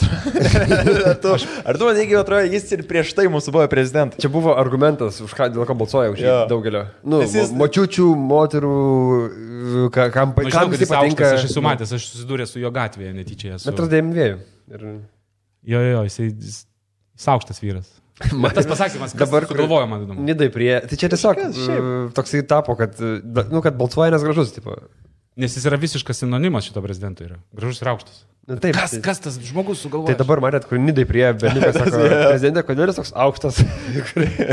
VTP atrašė, kad jumis geriau matyčiau.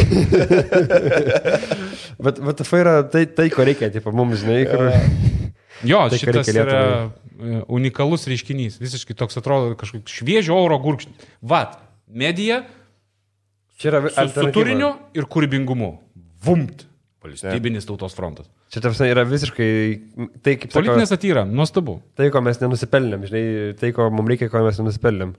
Čia yra lietuviškas The Onion, tikriausiai kažkas tokio. Nu, ne visai tas pats, nes ten yra fake antraštės, bet... Apskritai, viskas tai yra paremta tweetais.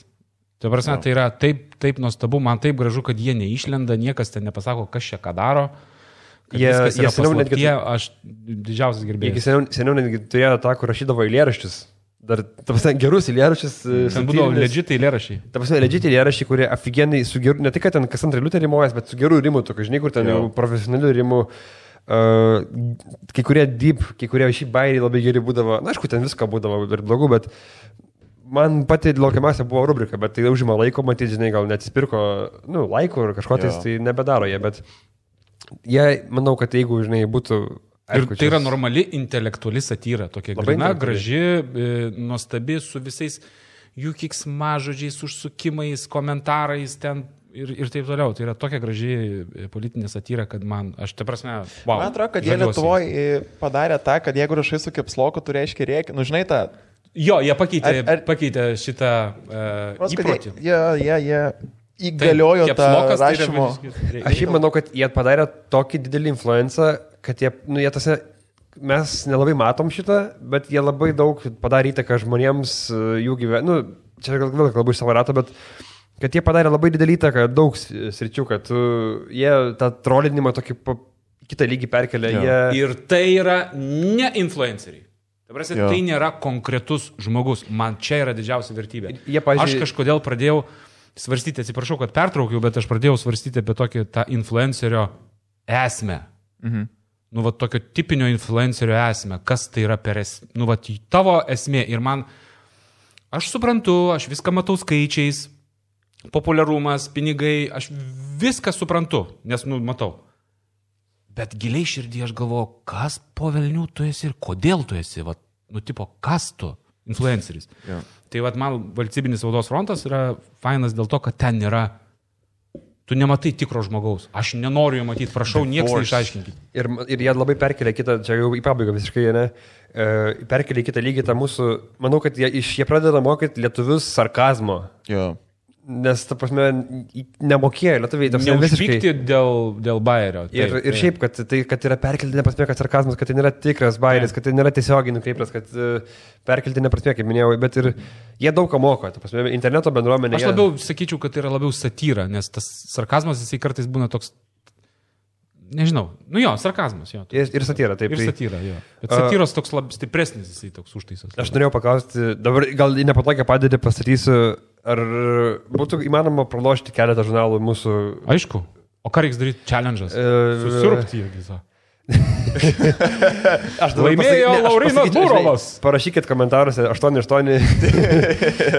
Jokai, ne, tai tiesiog irgi, kaip darėm su Baltoju Kiru, arba su Omerta, man tiesiog atrodo parašė, kad komentaruose, kad nori, tai parašykit, dėl ko norit šito žurnalo ir mes keliem padovanosime. Ir tiesiog. Ir padėkokit nuo mūsų dar visų Elui komentaruose už tai, kad mums davė tokią... Pandoros skrynę atidarėjai. Visi parašykit, ačiū. Ačiū Elai. Kad davė mums tokią pradžią, be kurios nebūtų ir... Oi, ne, prašau, aš introvertas. Ir užtaginkit.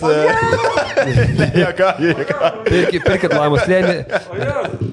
Man įdomesnis yra Lamų slėnis Men žurnalas, nes yra, konkrečiau taikytas į tą auditoriją, kurią aš patenku. Būkit geri, nupirkit tą žurnalą, ten yra Airida su Mantu, ten yra labai gražiai viskas, nufotkinai. Ten esame ir mes, klausykit podcastų, irgi vienam iš jų teko mums sudalyvauti garbės ir kviečiasi Elas nišinius žmonės, kurie yra tikrai mažai ganėtinai žinomi, bet savo sričių specialistai. Jisai kviečiasi to, ko jūs norit, ir ką jūs rašot. Kaip fainai, kad kviečiatės ne nu blanketus, tos pačius, tipo, tos pačias asmenybės. Ne nu blanketus, čia naujas žodis, kurį reikia užpatentuos Mantas Grimulis. Ačiū Jums, Kebrytė, jūs kažkokie nuostabus esat, šiaip fainai labai ir labai džiaugiuosi Jumis. Ačiū tau. Eisiu užsidaryti Rūsiną, nes tai intraverto siaubas ateis.